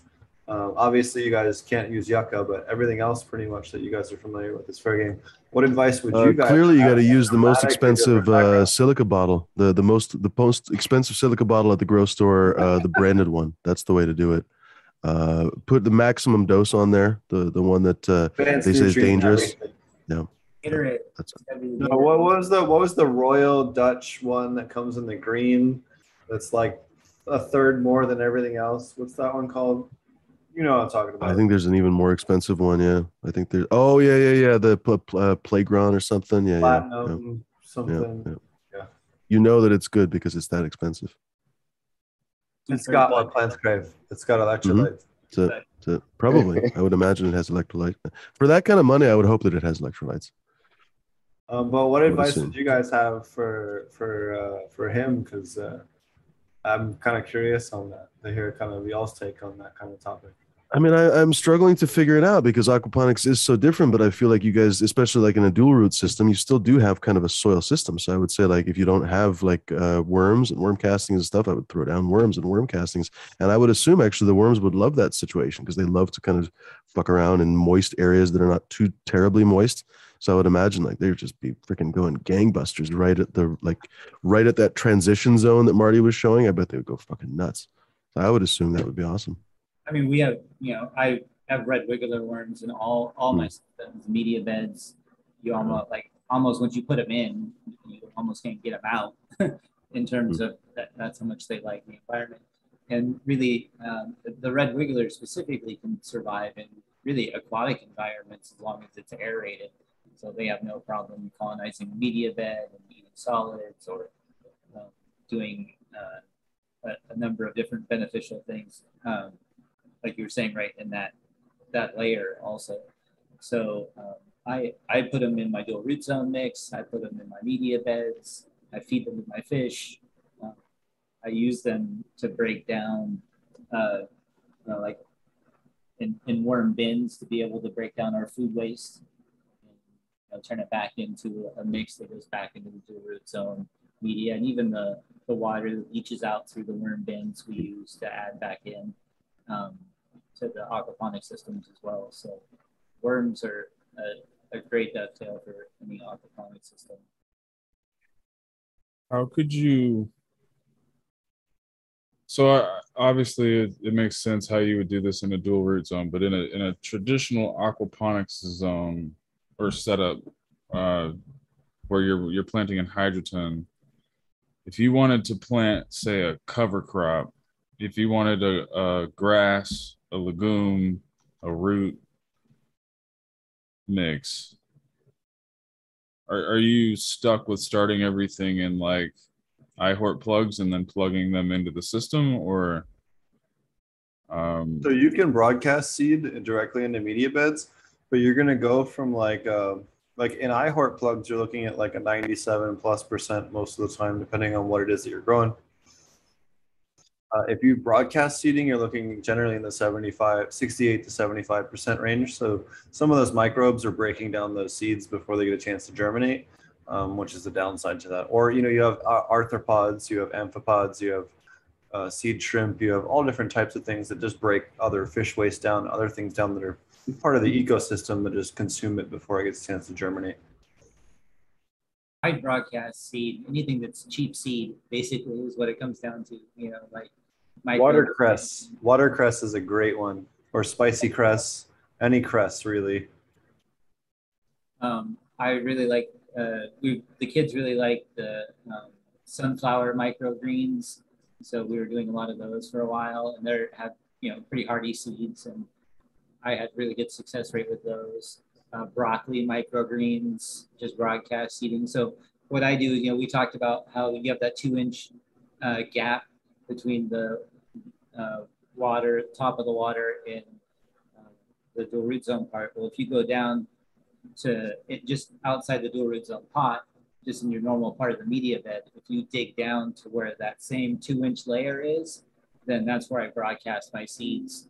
So I do lower the top of the media a little bit and get down to where it's always damp and in that 2-inch section right above the water. So not all the way in the water. I find that I don't get as good a germination if I let them physically touch the seeds all the time. But if you have it just above the water level, I just sprinkle them out, kind of roll it around a little bit to work them down in there just a little bit, and then just let them sprout. And then once they sprout up a little bit, I just kind of move the media back in to fill it back in. And that's how I do all my microgreens. Anything that I do that would be, you know, cover crop-ish. And I don't think that, and the reason I say ish is because, you know, normally cover crop, you know, gets into like other sort of like nitrogen consuming. We don't want it to have, you know, like our nitrification process is already happening in the aquaponic system. So we're looking for plants that draw nitrogen out into leafy materials that we can then harvest, as opposed to, you know, like something like a chop and drop style cover crop situation where you would cut it and just let it go back into the system. In this case, I generally use it as something that I consume so that it's pulling nitrogen out of the closed loop system and not continually building up and being a problem for my plants that are in flower. So that's generally my you know, sort of my routine for doing, you know, something like a cover crop. I don't know if it I'm kind of surprised that kind of thinking, because Marty and I use it all the time, but you don't really hear people in soil talk so much about planting a large amount of leafy greens kind of at the beginning of flower, a few weeks into flower, to suck that nitrogen out of the soil, to try and help reduce that nitrogen going into flower and, you know, change the balance a little bit. We do it quite a bit in aquaponics, and it's easy to see and test out. Maybe that's the reason why we, you know, try to screw with it a little bit more. But it's something that, you know, people talk about cover crops and everything else, but they don't talk about, you know, when to plant them or planting them at specific times for specific reasons. And something I always kind of wondered more on the soil side. Maybe one of you guys can answer that a little bit. Cascade, you probably know more than anybody else. I can't answer with my cannabis community hat on, but there's probably 2 or 3 times in a year that an actual like field farmer would plant a cover crop, just depending on what they're going through, which is why I was interested, because I was chasing a rabbit hole about because I don't know much about aquaponics, but the existence of mycorrhizal fungi in aquaponic systems. Oh, yeah. And by having that cover crop in the system, you have these 3 or 4 different plants that are just there for the ability to like be alive. They're just there to keep things in place and alive and working while you do your gardening or farming alongside that. but it gives those root interactions and that structure for mycorrhizal fungi to be established. So I was just wondering, I was wandering down that rabbit hole, but from the soil side, I've only grown the cannabis plant indoors, and I've only done it in 4x4 tents with 4x4 beds. Well, basically, I started with 150-gallon smart pots, but I tried living cover crops, but I had the timing off because I didn't know then what I know now. But these days, all I'm doing is a mulch. I'm not doing an actual living cover crop, just because it's easier to manage due to the constraints that I'm in. But if I was to play in a greenhouse in soil, I would most definitely run cover crop blends. But I wouldn't necessarily start it when flower started, because I would start it earlier in the spring, and I would grow one underneath the cannabis while it grew. And then I would grow something different once I harvested the cannabis for the winter crop, basically, the winter cover. So there would be two different phases to the cover crop for soil in a greenhouse. There would be... Go ahead. We're thinking like you chop the plants, maybe right before switching into flower, so that you have this fresh, new growing seeds. They're going to be a little bit more aggressive on nitrogen uptake going into flower. So maybe not so much not having them through the veg cycle, but kind of refreshing them going into the flower cycle. Maybe is a better way to put it. You could simulate grazing definitely at that time. Basically, just chop everything so it's got 6, 8, 12 inches of growth left. Take everything off above that. If you're into the natural farming, that's perfect material for a ferment, especially if it's the right blend of cover crops. And then, yeah, it'll like simulate grazing. The cover crop plants will go through a phase, and then they'll start to grow again. And it would buy you that soil experience you're thinking of.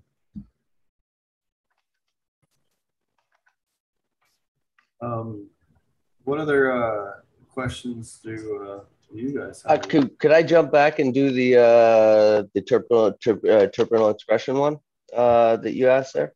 The couple things I thought of were IMO and JMS inoculations. Microbes bring the stank.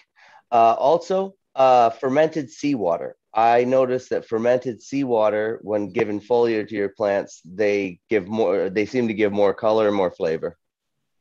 Those would be the things that I would say. How do you get fermented seawater in freaking inland Canada? Do you get it like salt? Well, what you do is you have like your buddy on C90 the coast mail you a couple jugs, like a flagon of seawater. Trade some pounds of flour for some pounds of seawater. And more like an ounce or two, but no, allegedly. So what you can do is, if you actually do want to try and make fermented seawater, because a lot of people ask this for KNF, you can actually just buy regular old sea salt and mix up your own salt, and you can buy what's it called? Specific gravity meter, hygrometer. You can buy one over at any saltwater aquarium store. So any specialty pet shop will have probably 8 different models that you can buy, or buy a refractometer if you really want to be accurate. And then you can test your Brix levels too, A beer making or wine making place will have a hydrometer too. Yep. That's another great point. Have you guys messed with the powdered lacto at all? Someone recommended that to me the other day, and it's not something I've screwed with yet. Never even heard of it. I wouldn't see the reason to. Yeah, it's so easy to make. Yeah. Here, I'll go grab mine. Hold on. I used to be really into foliars. I don't know. I don't know. What do you guys think about, like, just as this little side note here, what do you guys think about foliars? Do you think that they really do make a gigantic difference? Like, I had this thought, like, oh my God, I'm adding so much to the plants, and then go ahead. I thought they did. I thought they made a huge Yeah. difference, but then I was told Yeah. otherwise, so I've kind of cut back on them. It kind of depends on what it is. Yeah, I mean, I guess I think that really probably depends a lot on what growing method you're using. Also, like I could see just Like I had great responses from aloe foliars. Obviously the pesticide fungicide stuff works, but even the Aloe is super good against powdery mildew. The salicylic acid is just super boosts the leaf structure. yeah, the aloe, there's a drastic difference. Even if your plant's healthy and happy and you give it an aloe foliar, you'll still see a difference. It still goes up a notch.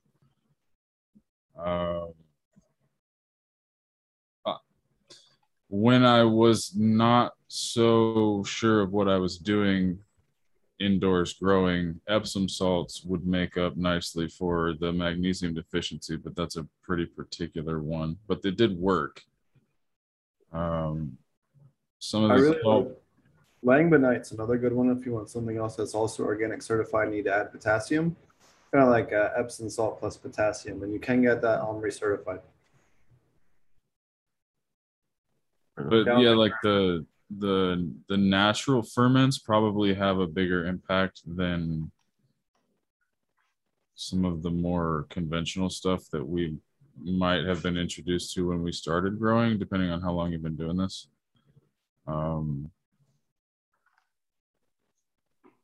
There's a lot of potential to alter the profile or the expression of the plant through some of the natural ferments, though. So shout out to Cascadian for showing me this website. If you guys aren't familiar, check out Dr. Deuce Phytochemical Ethnobotanical Database. You can type in things like potassium.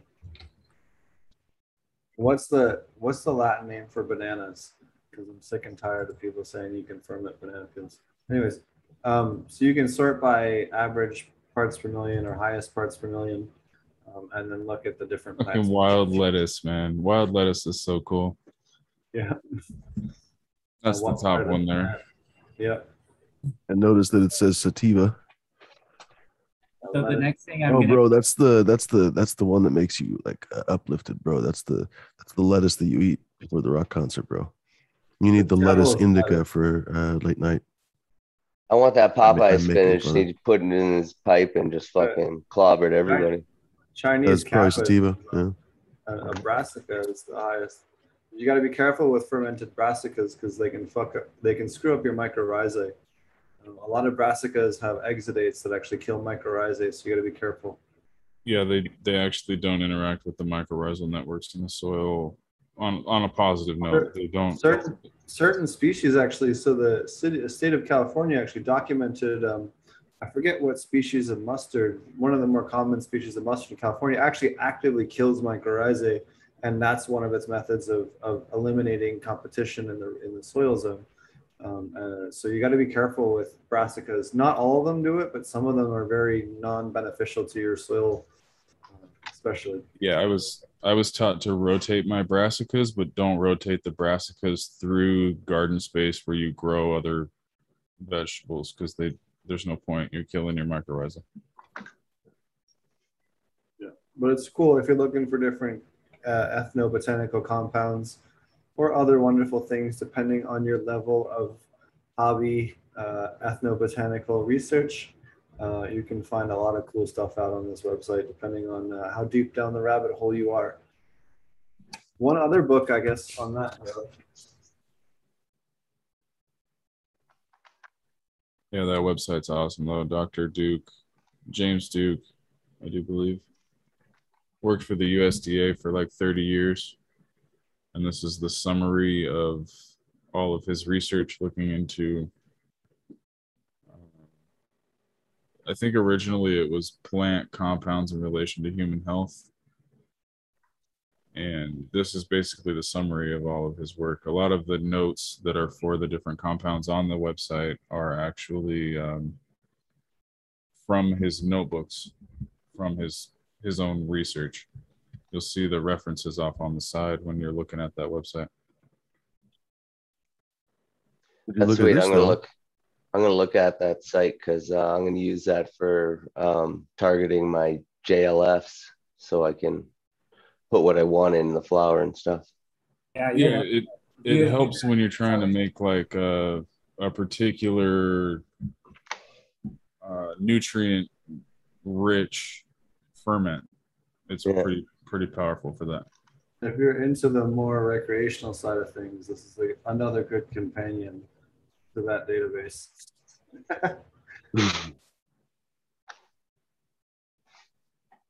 One of my favorite books. I got a copy right here.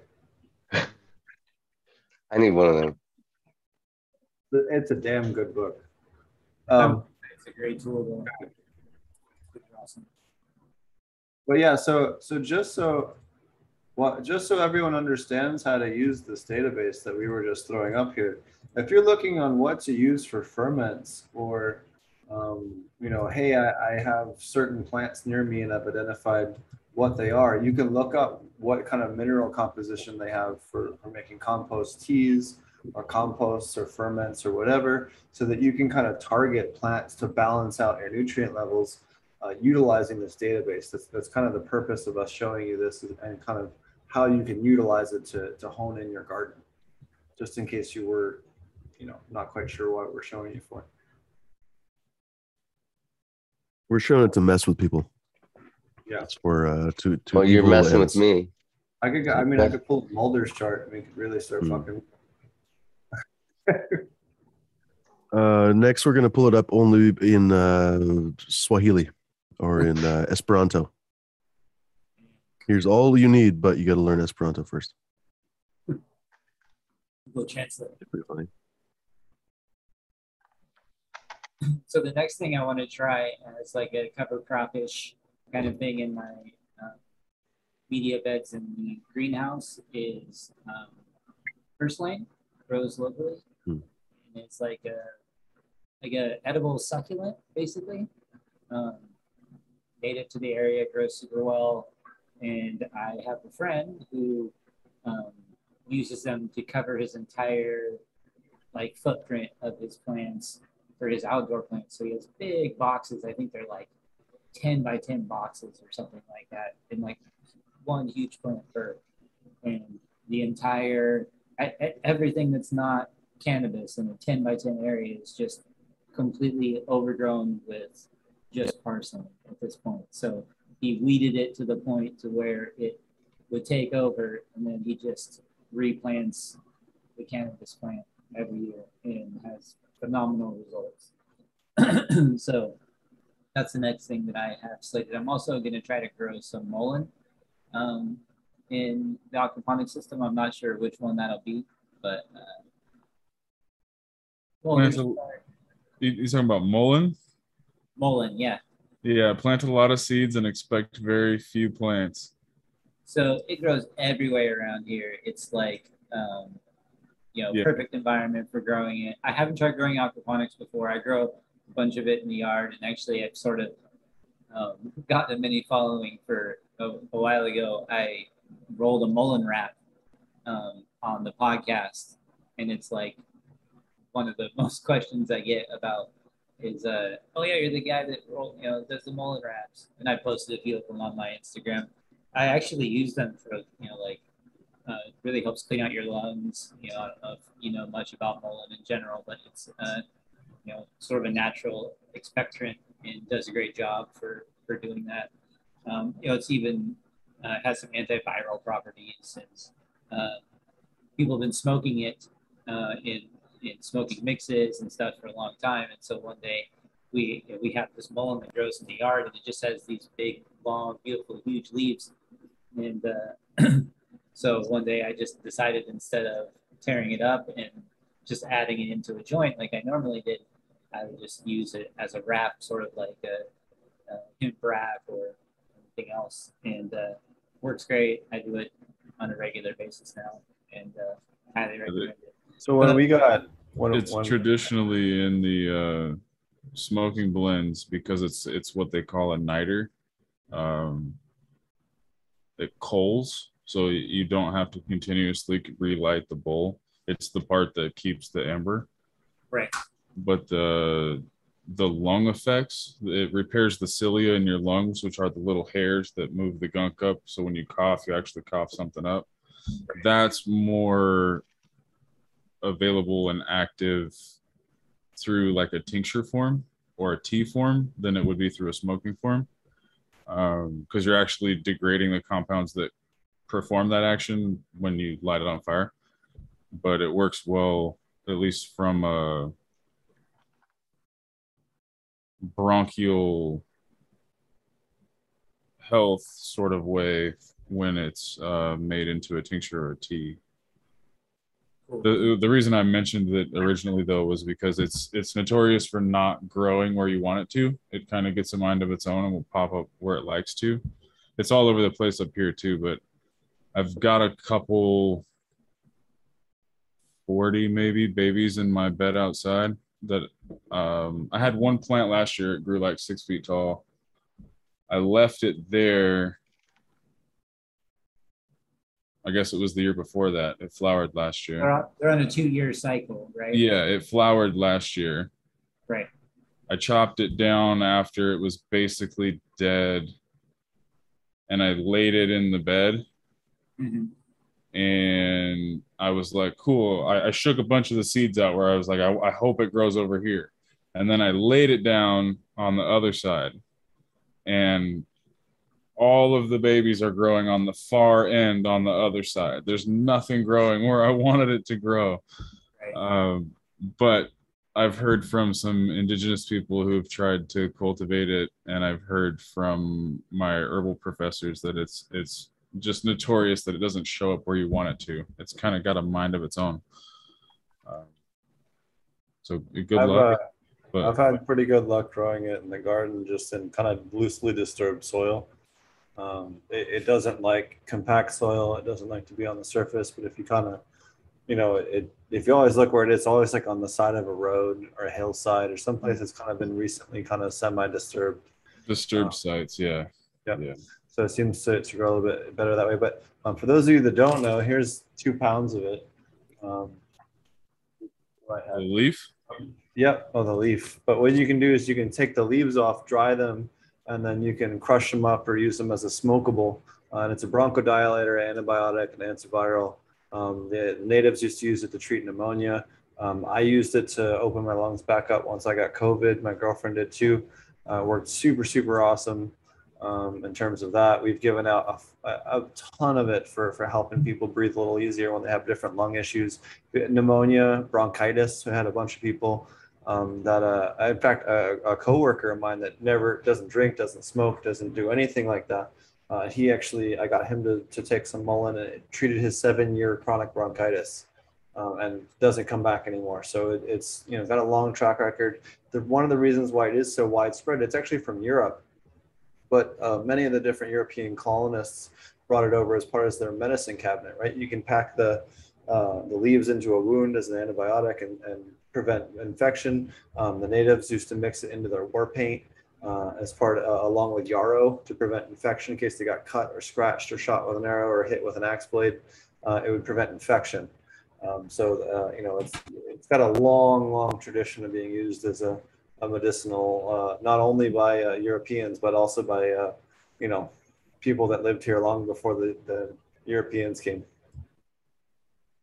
I thought I had a jar of it, but it all got turned into tincture. So, and what you can do is you can take the buds off and put them in mason jars and steep them in sunflower oil and make a powerful salve. You mix that with coconut butter or some other thickener.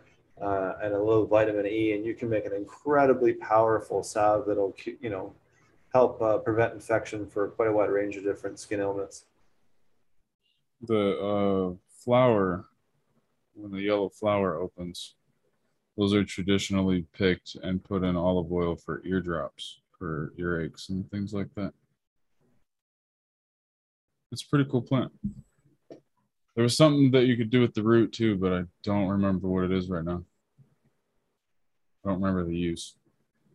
Pretty sure it was a tincture.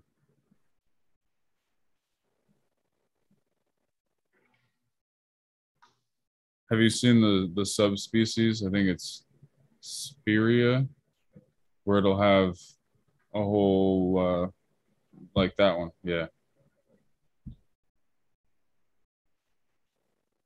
It'll have a whole cluster of flowers instead of a single stalk. Yeah. Those ones You are know, awesome. something I've been thinking about with the cover crops and stuff, and speaking of these kinds of herbs and spices and all kinds of fun stuff, is honestly like having a broad diversity of shit growing in the soil. So, for example, like if I had a greenhouse, I would love to have like just a bed of random flowers and herbs and whatever with cannabis planted in it. And the cannabis would basically outgrow everything else. And then a lot of stuff would die off. Some stuff would stick around.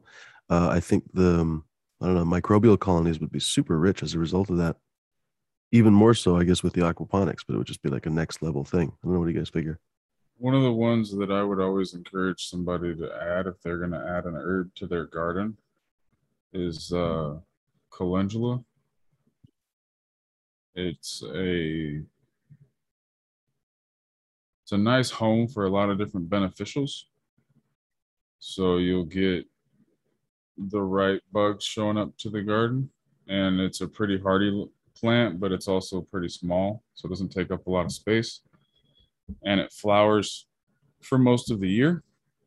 Those ones that are orange with the red centers are my favorite, but I have just regular Calendula officinalis seeds that I've both collected from the university that I went to, but also bought some from Strictly Medicinal.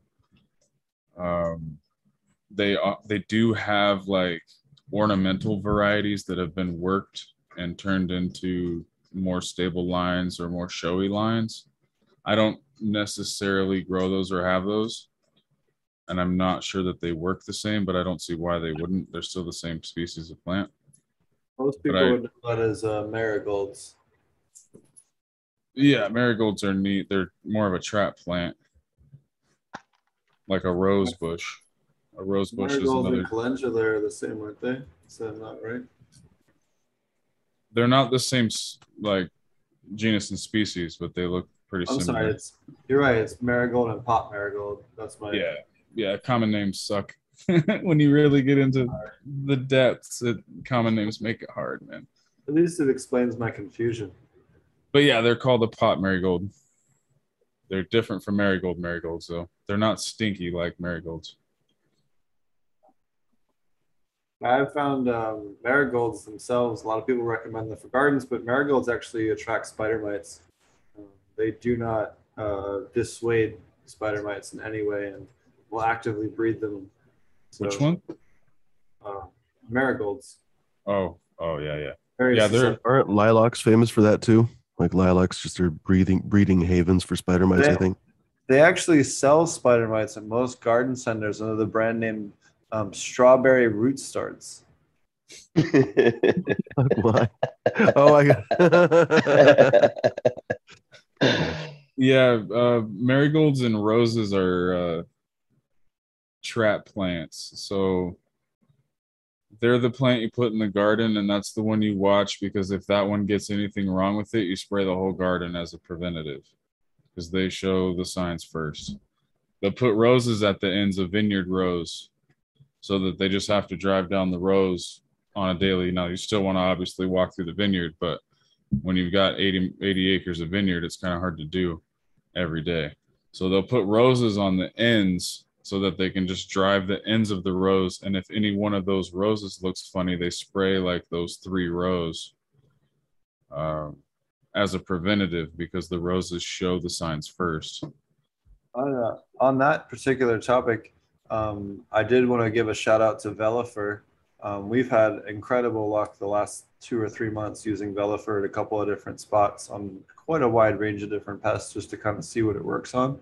And it's stopping damn near everything we throw against it. So definitely a product. If you aren't already using it at a commercial facility, you should be using it. It's called Velifer. It's a very hyper-aggressive strain of Bavaria bassiana. It even works on leafhoppers, which is one of our banes, which can vector a wide range of fungal and viral diseases. So definitely something to keep in the wheelhouse if you're not currently using it.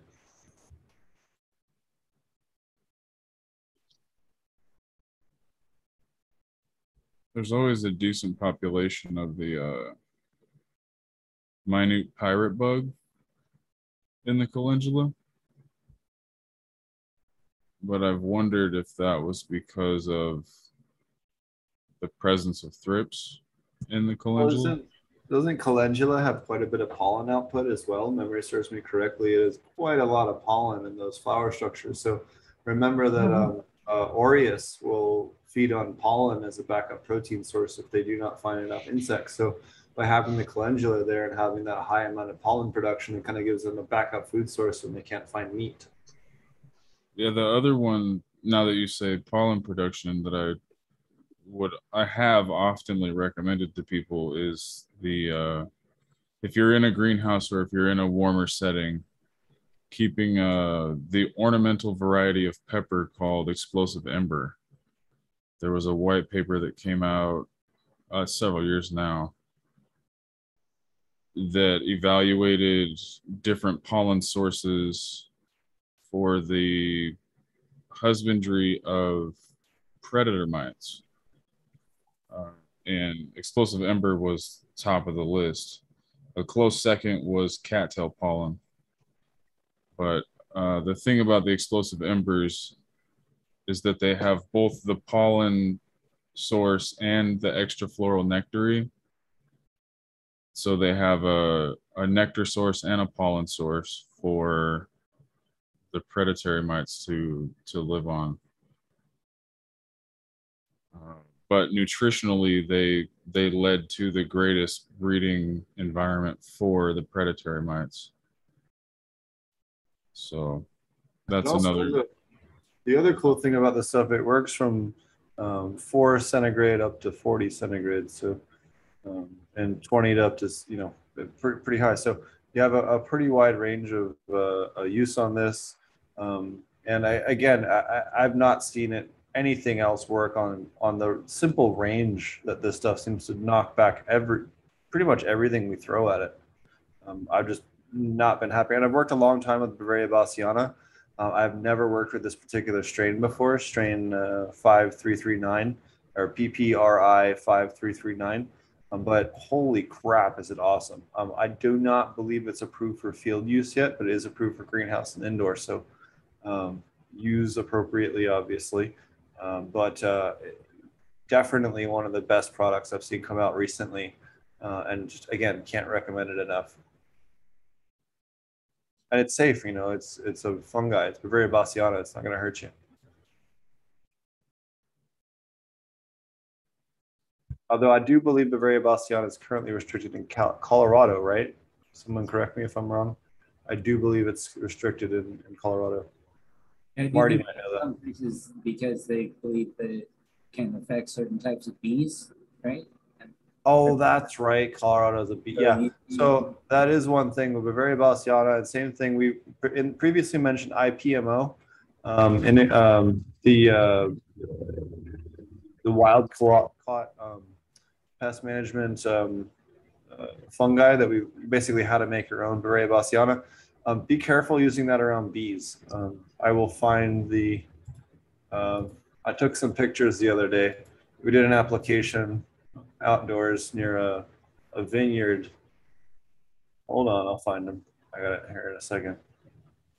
So be careful. Here it is. Yeah, okay. So be careful using the stuff around bees.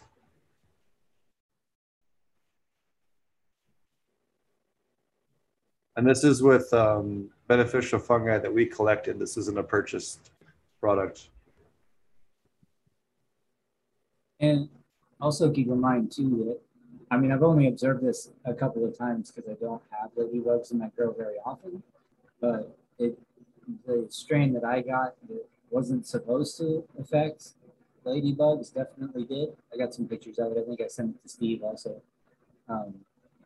And so the only thing we came up with is like maybe it died first and then somehow infected it or something like that. Or, you know, it could just affect other types of bugs besides that. So it's just a good reason to like keep an eye on the area that you're treating. Just like Steve found this bug here and was able to take pictures of it, just knowing how it can affect it. Again, it's a natural occurring fungus that's, you know, evolved to break down that insect matter. It's not really anything that's outside of its job, but you do want to make sure that you're not, you know, wiping out entire colonies of bees with your application of Basania bovera.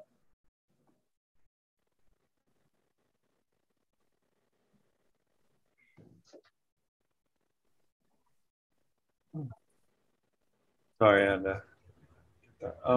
but yeah, again, Velifer, I can't recommend it enough. If you aren't using it currently, you should be.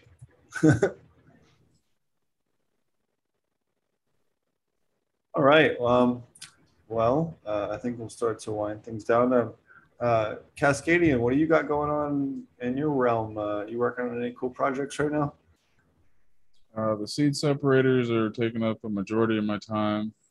I'm gonna start, I don't know if writing is the right word, but organizing the knowledge that's floated my way into some sort of a compendium or a book. So I'm pretty excited about that. The breeding projects in the room. That's probably the most of it for now. Talking about something kind of like this,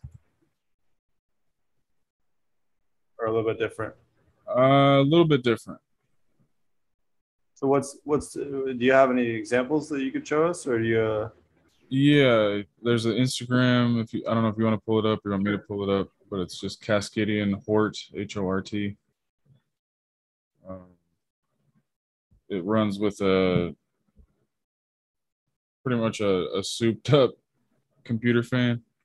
It's a AC Infinity, one of their larger fans on one side of it, and then you'll see here in a second. Yeah, down a little bit farther, there's a picture of a complete one. There you go, on the left. Yeah, there's a couple pictures on that one. So the fan blows into the unit, and then the top you can feed the material into. The air flows through the machine from left to right, and in those two chambers, the seeds are sorted from the chaff. The seeds fall down on the left, and the chaff gets blown over to the right. And you've got two little drawers to clean out both sides, harvest your seeds, and clean out the chaff. You got your seeds in your pre-roll.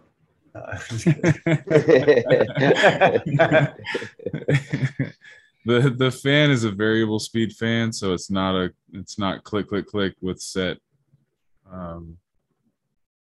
inputs, so you can really fine tune it for whatever seeds you're trying to sort. I designed it because I'm an herbalist and I grow a lot of different plants that have a lot of different size seeds that are in different types of chaff, and having that speed control is pretty much essential because you need different amounts of air to separate different size and different weights of seeds. So it should pan out to be rather versatile over the years. I adapted the idea from canary bird breeders, basically out of Spain. They, I'm sure you can imagine in bird breeding, you got to save money. And one of the best ways for them to save money is to sort out the eaten seed from the clean seed so that they can refeed the clean seed to the birds that they're breeding. And this type of design is what really facilitated that cleaning. And we're essentially doing the same thing when we clean seeds out of plant material. So I looked at the elements of their design, decided on the dimensions of a unit that I wished to build, and then modified the design through a couple prototypes until I had a unit that functioned the way I was thinking. So the dimensions and how it looks now is my work, but the design itself, the original concept, comes from Canary Bird Breeders. It's basically that's basically how those Easy Seed works. The Easy Seed machines work as well. Sometimes they're a little bit more complex, but it's the same principle. That's why they have the fan on one side and the two drawers in the bottom. So I just gave it the acrylic windows so that there wasn't any secrets. You know, it's not a big old mystery. And it's kind of fun to watch. It's kind of important for different size seeds to be able to see what's going on in there. But yeah, it works pretty well. There's 2 videos to this clip.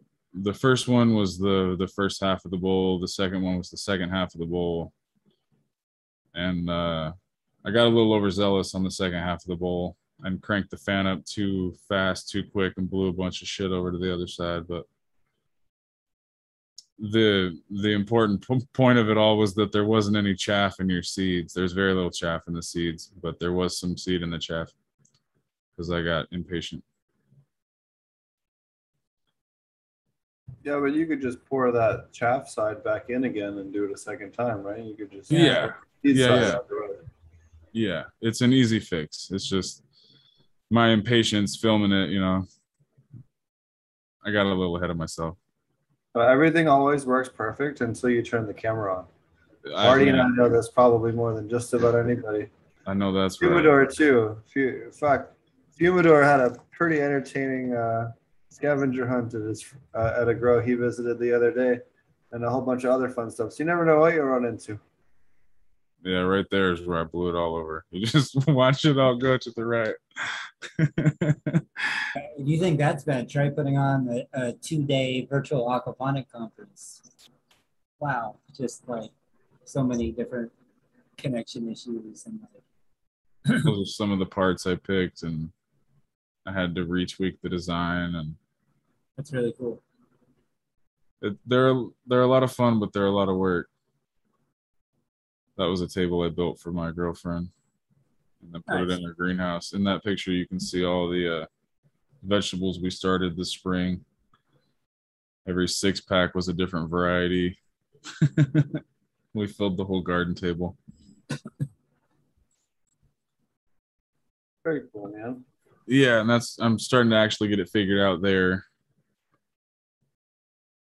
I can actually replicate it, and then I got it done a little bit better.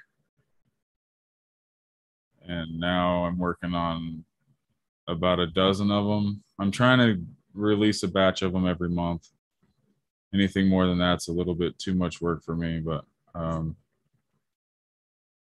one batch a month's pretty good. I'm just trying to actually nail down the hours that it takes to build as many that I can in a month so that I can figure my time input versus my output versus the amount of people that keep asking me for one. But yeah, it's been fun. It's definitely been nice to have the support. I've had a lot of people in the community support me to help get me started and talk about it, mention it, and give me moments like this to babble on about it. And it really helps. I usually get at least a couple hits from every time that it gets mentioned. So it's been nice to be supported and to be able to not feel like I'm leeching off anybody. You know, I don't feel grimy by selling them. I actually feel like the exchange is fair for both people. So it's nice to give out a decent product for a decent price and actually be a decent person about it. Because there's a lot of slime in our community, and it's nice to not be a part of that, but still play a part, you know, and do my. Oh, yeah. Well, you're helping other breeders so they get their seeds out, man. That's fucking awesome. Mad props. Yeah, there's a lot of people that are getting into it or that are falling into it as I don't know if it's decriminalization or legalization, gets more popular in the States here, but it's definitely leading to a larger community, and there's a lot more interest and a lot more seed companies now than there used to be. That's for sure. And people that are making seeds. We had Chad Westport from in chat. Shout out to Chad. I've been lurking. Great episode. Gotta say that seed sorter from Cascadian is sexy as fuck. I seen the comment go by, but I wasn't sure if he was talking about the seed separator or me, so I just kind of let it go by. Because why not both? No. Probably both. Yeah, it's probably both for sure. I mean, sure, both. Yeah. If you know Chad,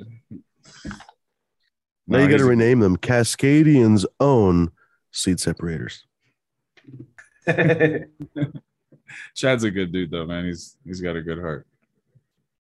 Hell yeah, he's super good, dude. Actually, shout out to Brendan Russ too. Shouted him out on Fumi's show, but I'll shout him out on mine. I've had a chance to go hang out with Brendan Russ the other night in OKC, and have a nice little jam session with him and Brendan and some other cool people from Herbage Magazine. So shout out to all those people, and we'll have all kinds of cool, fun things coming on. I just finished moving, and I have all kinds of cool, fun stuff now that we're getting a little more settled. Certainly, if anyone's in the OKC area, hit me up. We'll have a good time. What's new with you, Fumi? I know you've been working hard on your website and getting a lot of new cool stuff going. Yeah, pretty much that. Ironically, I still can't figure out how to organize the photos into folders, but that has eluded me yet. But one of these days I'll conquer that too. So I have photos, beans. Pardon me. Say it again. Why don't you share your site? Oh, sure. Folks, go take a look at. By the way, Steve was talking about Velifer. People were like, "Oh my God, what was that again?" I should probably go to my website before I actually start sharing. Folks, go look at this page right here. Come on, that page right there. Fumidoro Seed Co.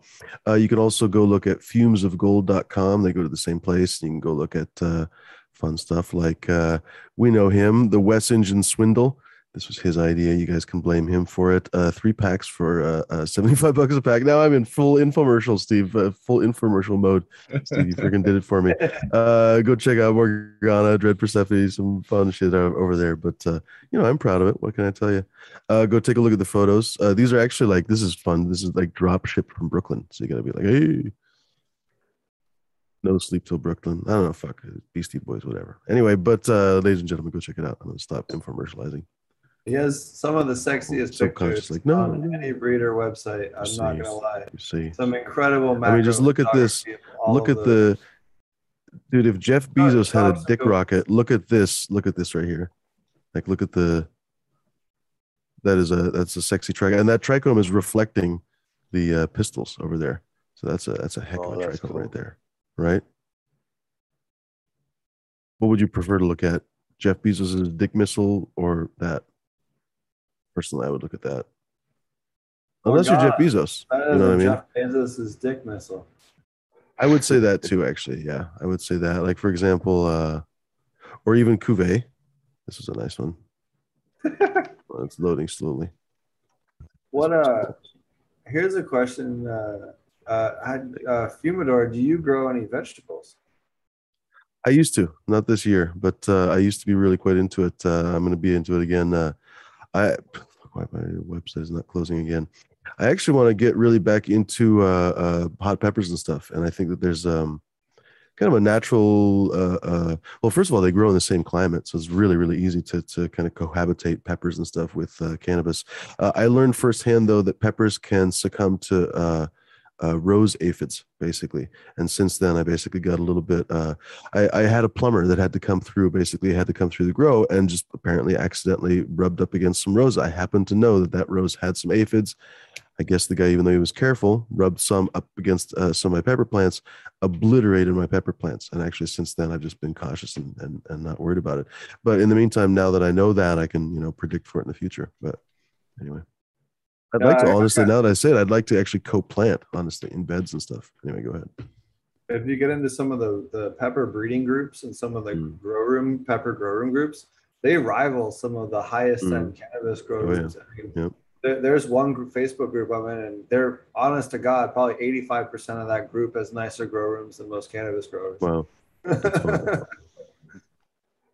I've But seen some fun especially with setups. Yeah. Go ahead. But there are also people that understand the whole like line breeding and like all the work that goes into creating strains and pepper. Like it's same thing with the pumpkin people, right? Because you get one shot per year, they understand the value of working those lines hard.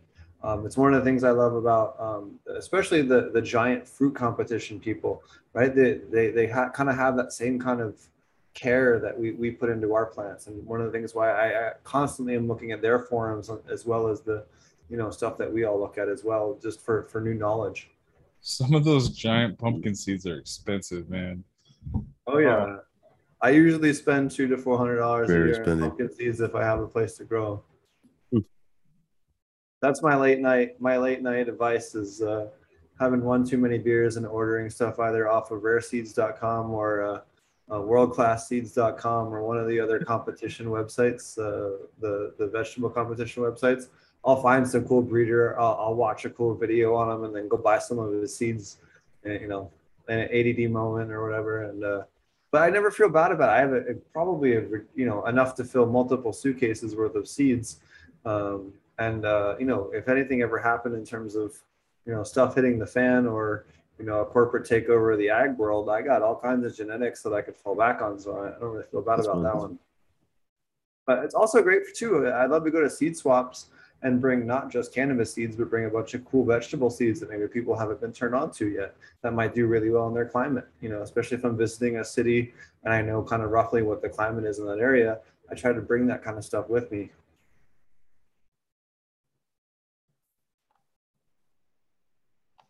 I have this dream of like, first of all, it'd be nice one day to have, I haven't been able to grow cannabis outdoors really. I have like one plant, it's like a male, but I'm going to cut it down pretty soon, But how do I put this? I have this dream of having just this, even in an indoor space, kind of how do I even describe this? An area with, I suppose, an aquaponic setup. I want basically like a flowing water setup in the middle, a variety of flowering plants, as well as cannabis, vegetables, you name it, basically all kind of living together. And really more than anything else, just for me to sit in there and smoke a joint and be like, oh my God, this is the shit.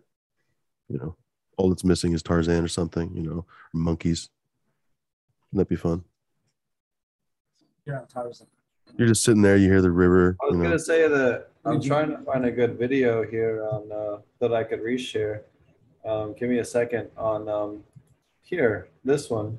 This is a good one.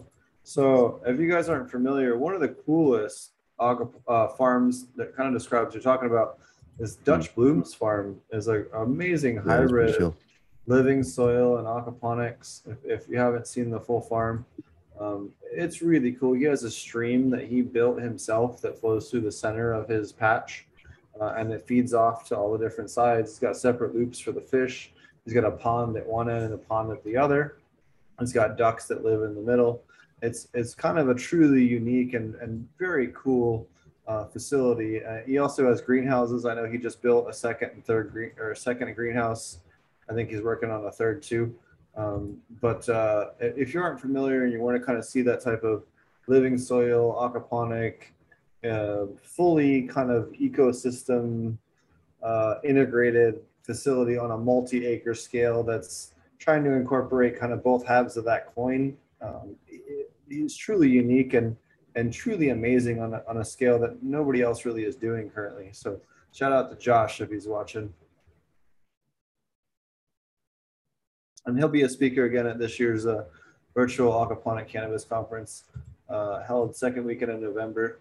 We'll have a whole bunch of cool people speaking there. In fact, let me throw that up here behind me just so that we have that plugged too. But definitely check that out. We have worked really hard this year to get quite an incredible range of speakers, significantly more speakers than last year. So we're going to have 8 a.m. to 9 p.m. every day, both days of the conference, and we're potentially working on a day 3.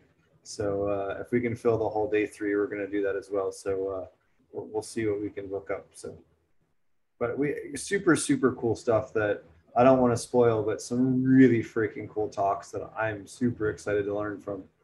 And we'll leave it at that. We'll be releasing that out over the next 2 months, starting in September, as far as speakers and talks and stuff like that.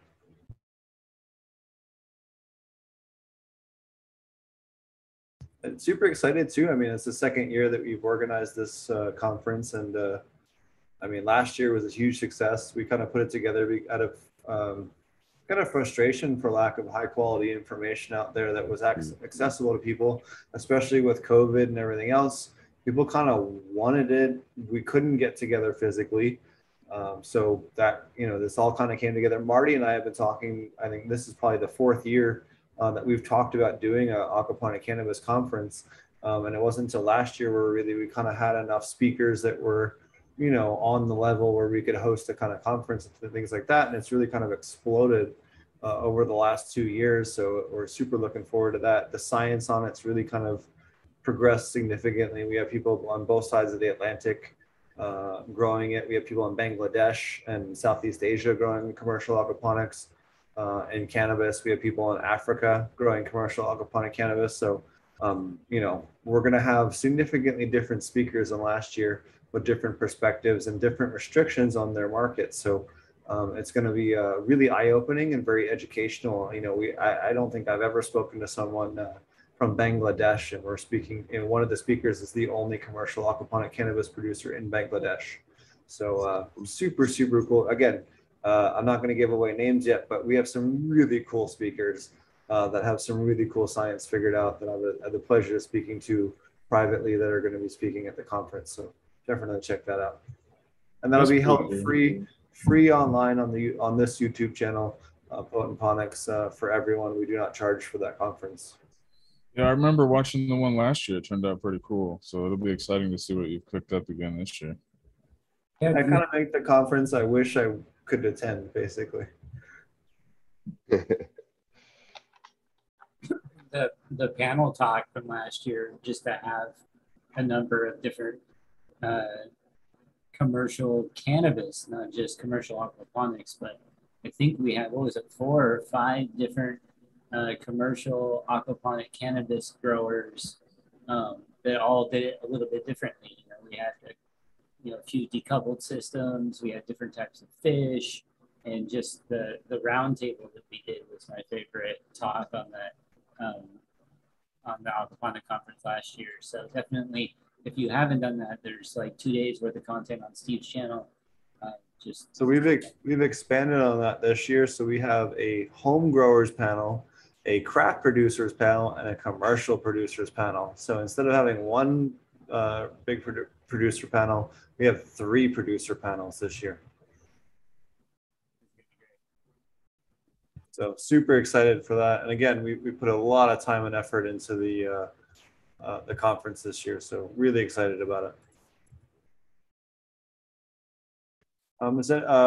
Wes, what type of crops were you growing when you're living in the Caribbean? That's something I've wanted to ask you for quite a while in terms of vegetables and spices and all the rest. You're muted, boss. We always had pumpkin in the backyard. We had sugarcane. We had soursop. We had guava trees. We had ginnups. We had mangoes on our property. We had all kinds of stuff. Yeah, cherries. We had tamarinds. Yeah, that's probably about it.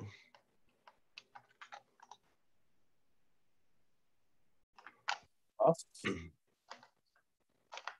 I know I'm a huge soursop, sweet sop, jungle sop fan. So yeah, yeah, I like soursop. I really like soursop. I could eat sweet sop every day until I die. Yeah, and golden apple's pretty good too. Oh yeah, big mangoes too. Good Junie mangoes. Yeah. Oh yeah, no. Anyone that lives in North America doesn't know what a mango is. They haven't had the good ones yet. Yeah. So you go to the tropics, you can get those nice, the stringies and those purple ones, man. So good. Yeah. Alrighty, Von Ponics, do you want to mention how people can find you and all your stuff one last time, and then we'll start to work our outros from there. Yeah, so if you guys want to check out my channel, if you just go on YouTube, type in Von Phonics, VONPONICS, and you can check me out there. I have videos on aquaponics. I'm not an expert, but I'm just showing you my experience, what I'm doing, basically. So if you can learn something from that if you like. It's what I'm passionate about. But otherwise, yeah. You got a lot of super awesome content, especially people trying to kind of build something as they grow, something that's applicable to probably a large percentage of the people watching this episode right now. So it's one of the reasons why I wanted to get you on there. There aren't a lot of people that have a lot of really good content that's a little bit more in depth on the scale that you're doing, and it is kind of probably the majority of people doing aquaponics currently in terms of scale. So shout out to you and all the awesome content you're putting out there. Thank you. I appreciate it. Heck yeah, man. What about you, Wes Engine? How do people find you and all the awesome stuff you're doing?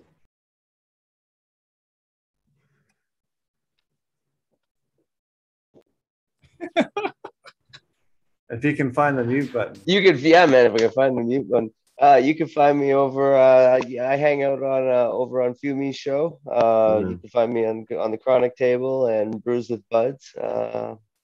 Over there 3 days a week, yeah.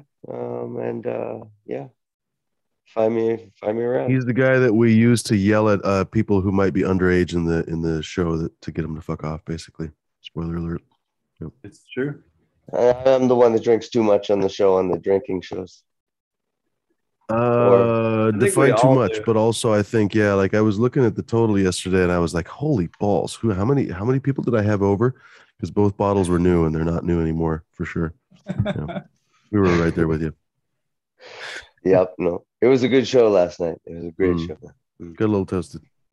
Yep, a little bit. I might have sent a couple DMs towards the end of the show that I don't even remember sending. Like I looked at it, I was like, holy shit, I said that? But yeah, I don't remember.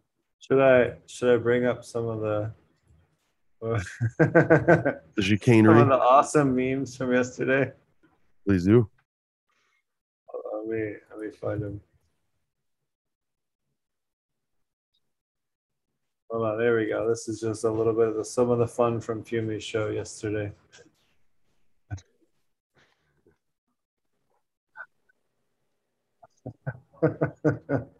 That was the best. Fuck these people, I swear to God. Again, I don't mean that negatively towards Coot. We fucking love Coot. He's fucking awesome. He just has a couple of fun sayings that we love to mention.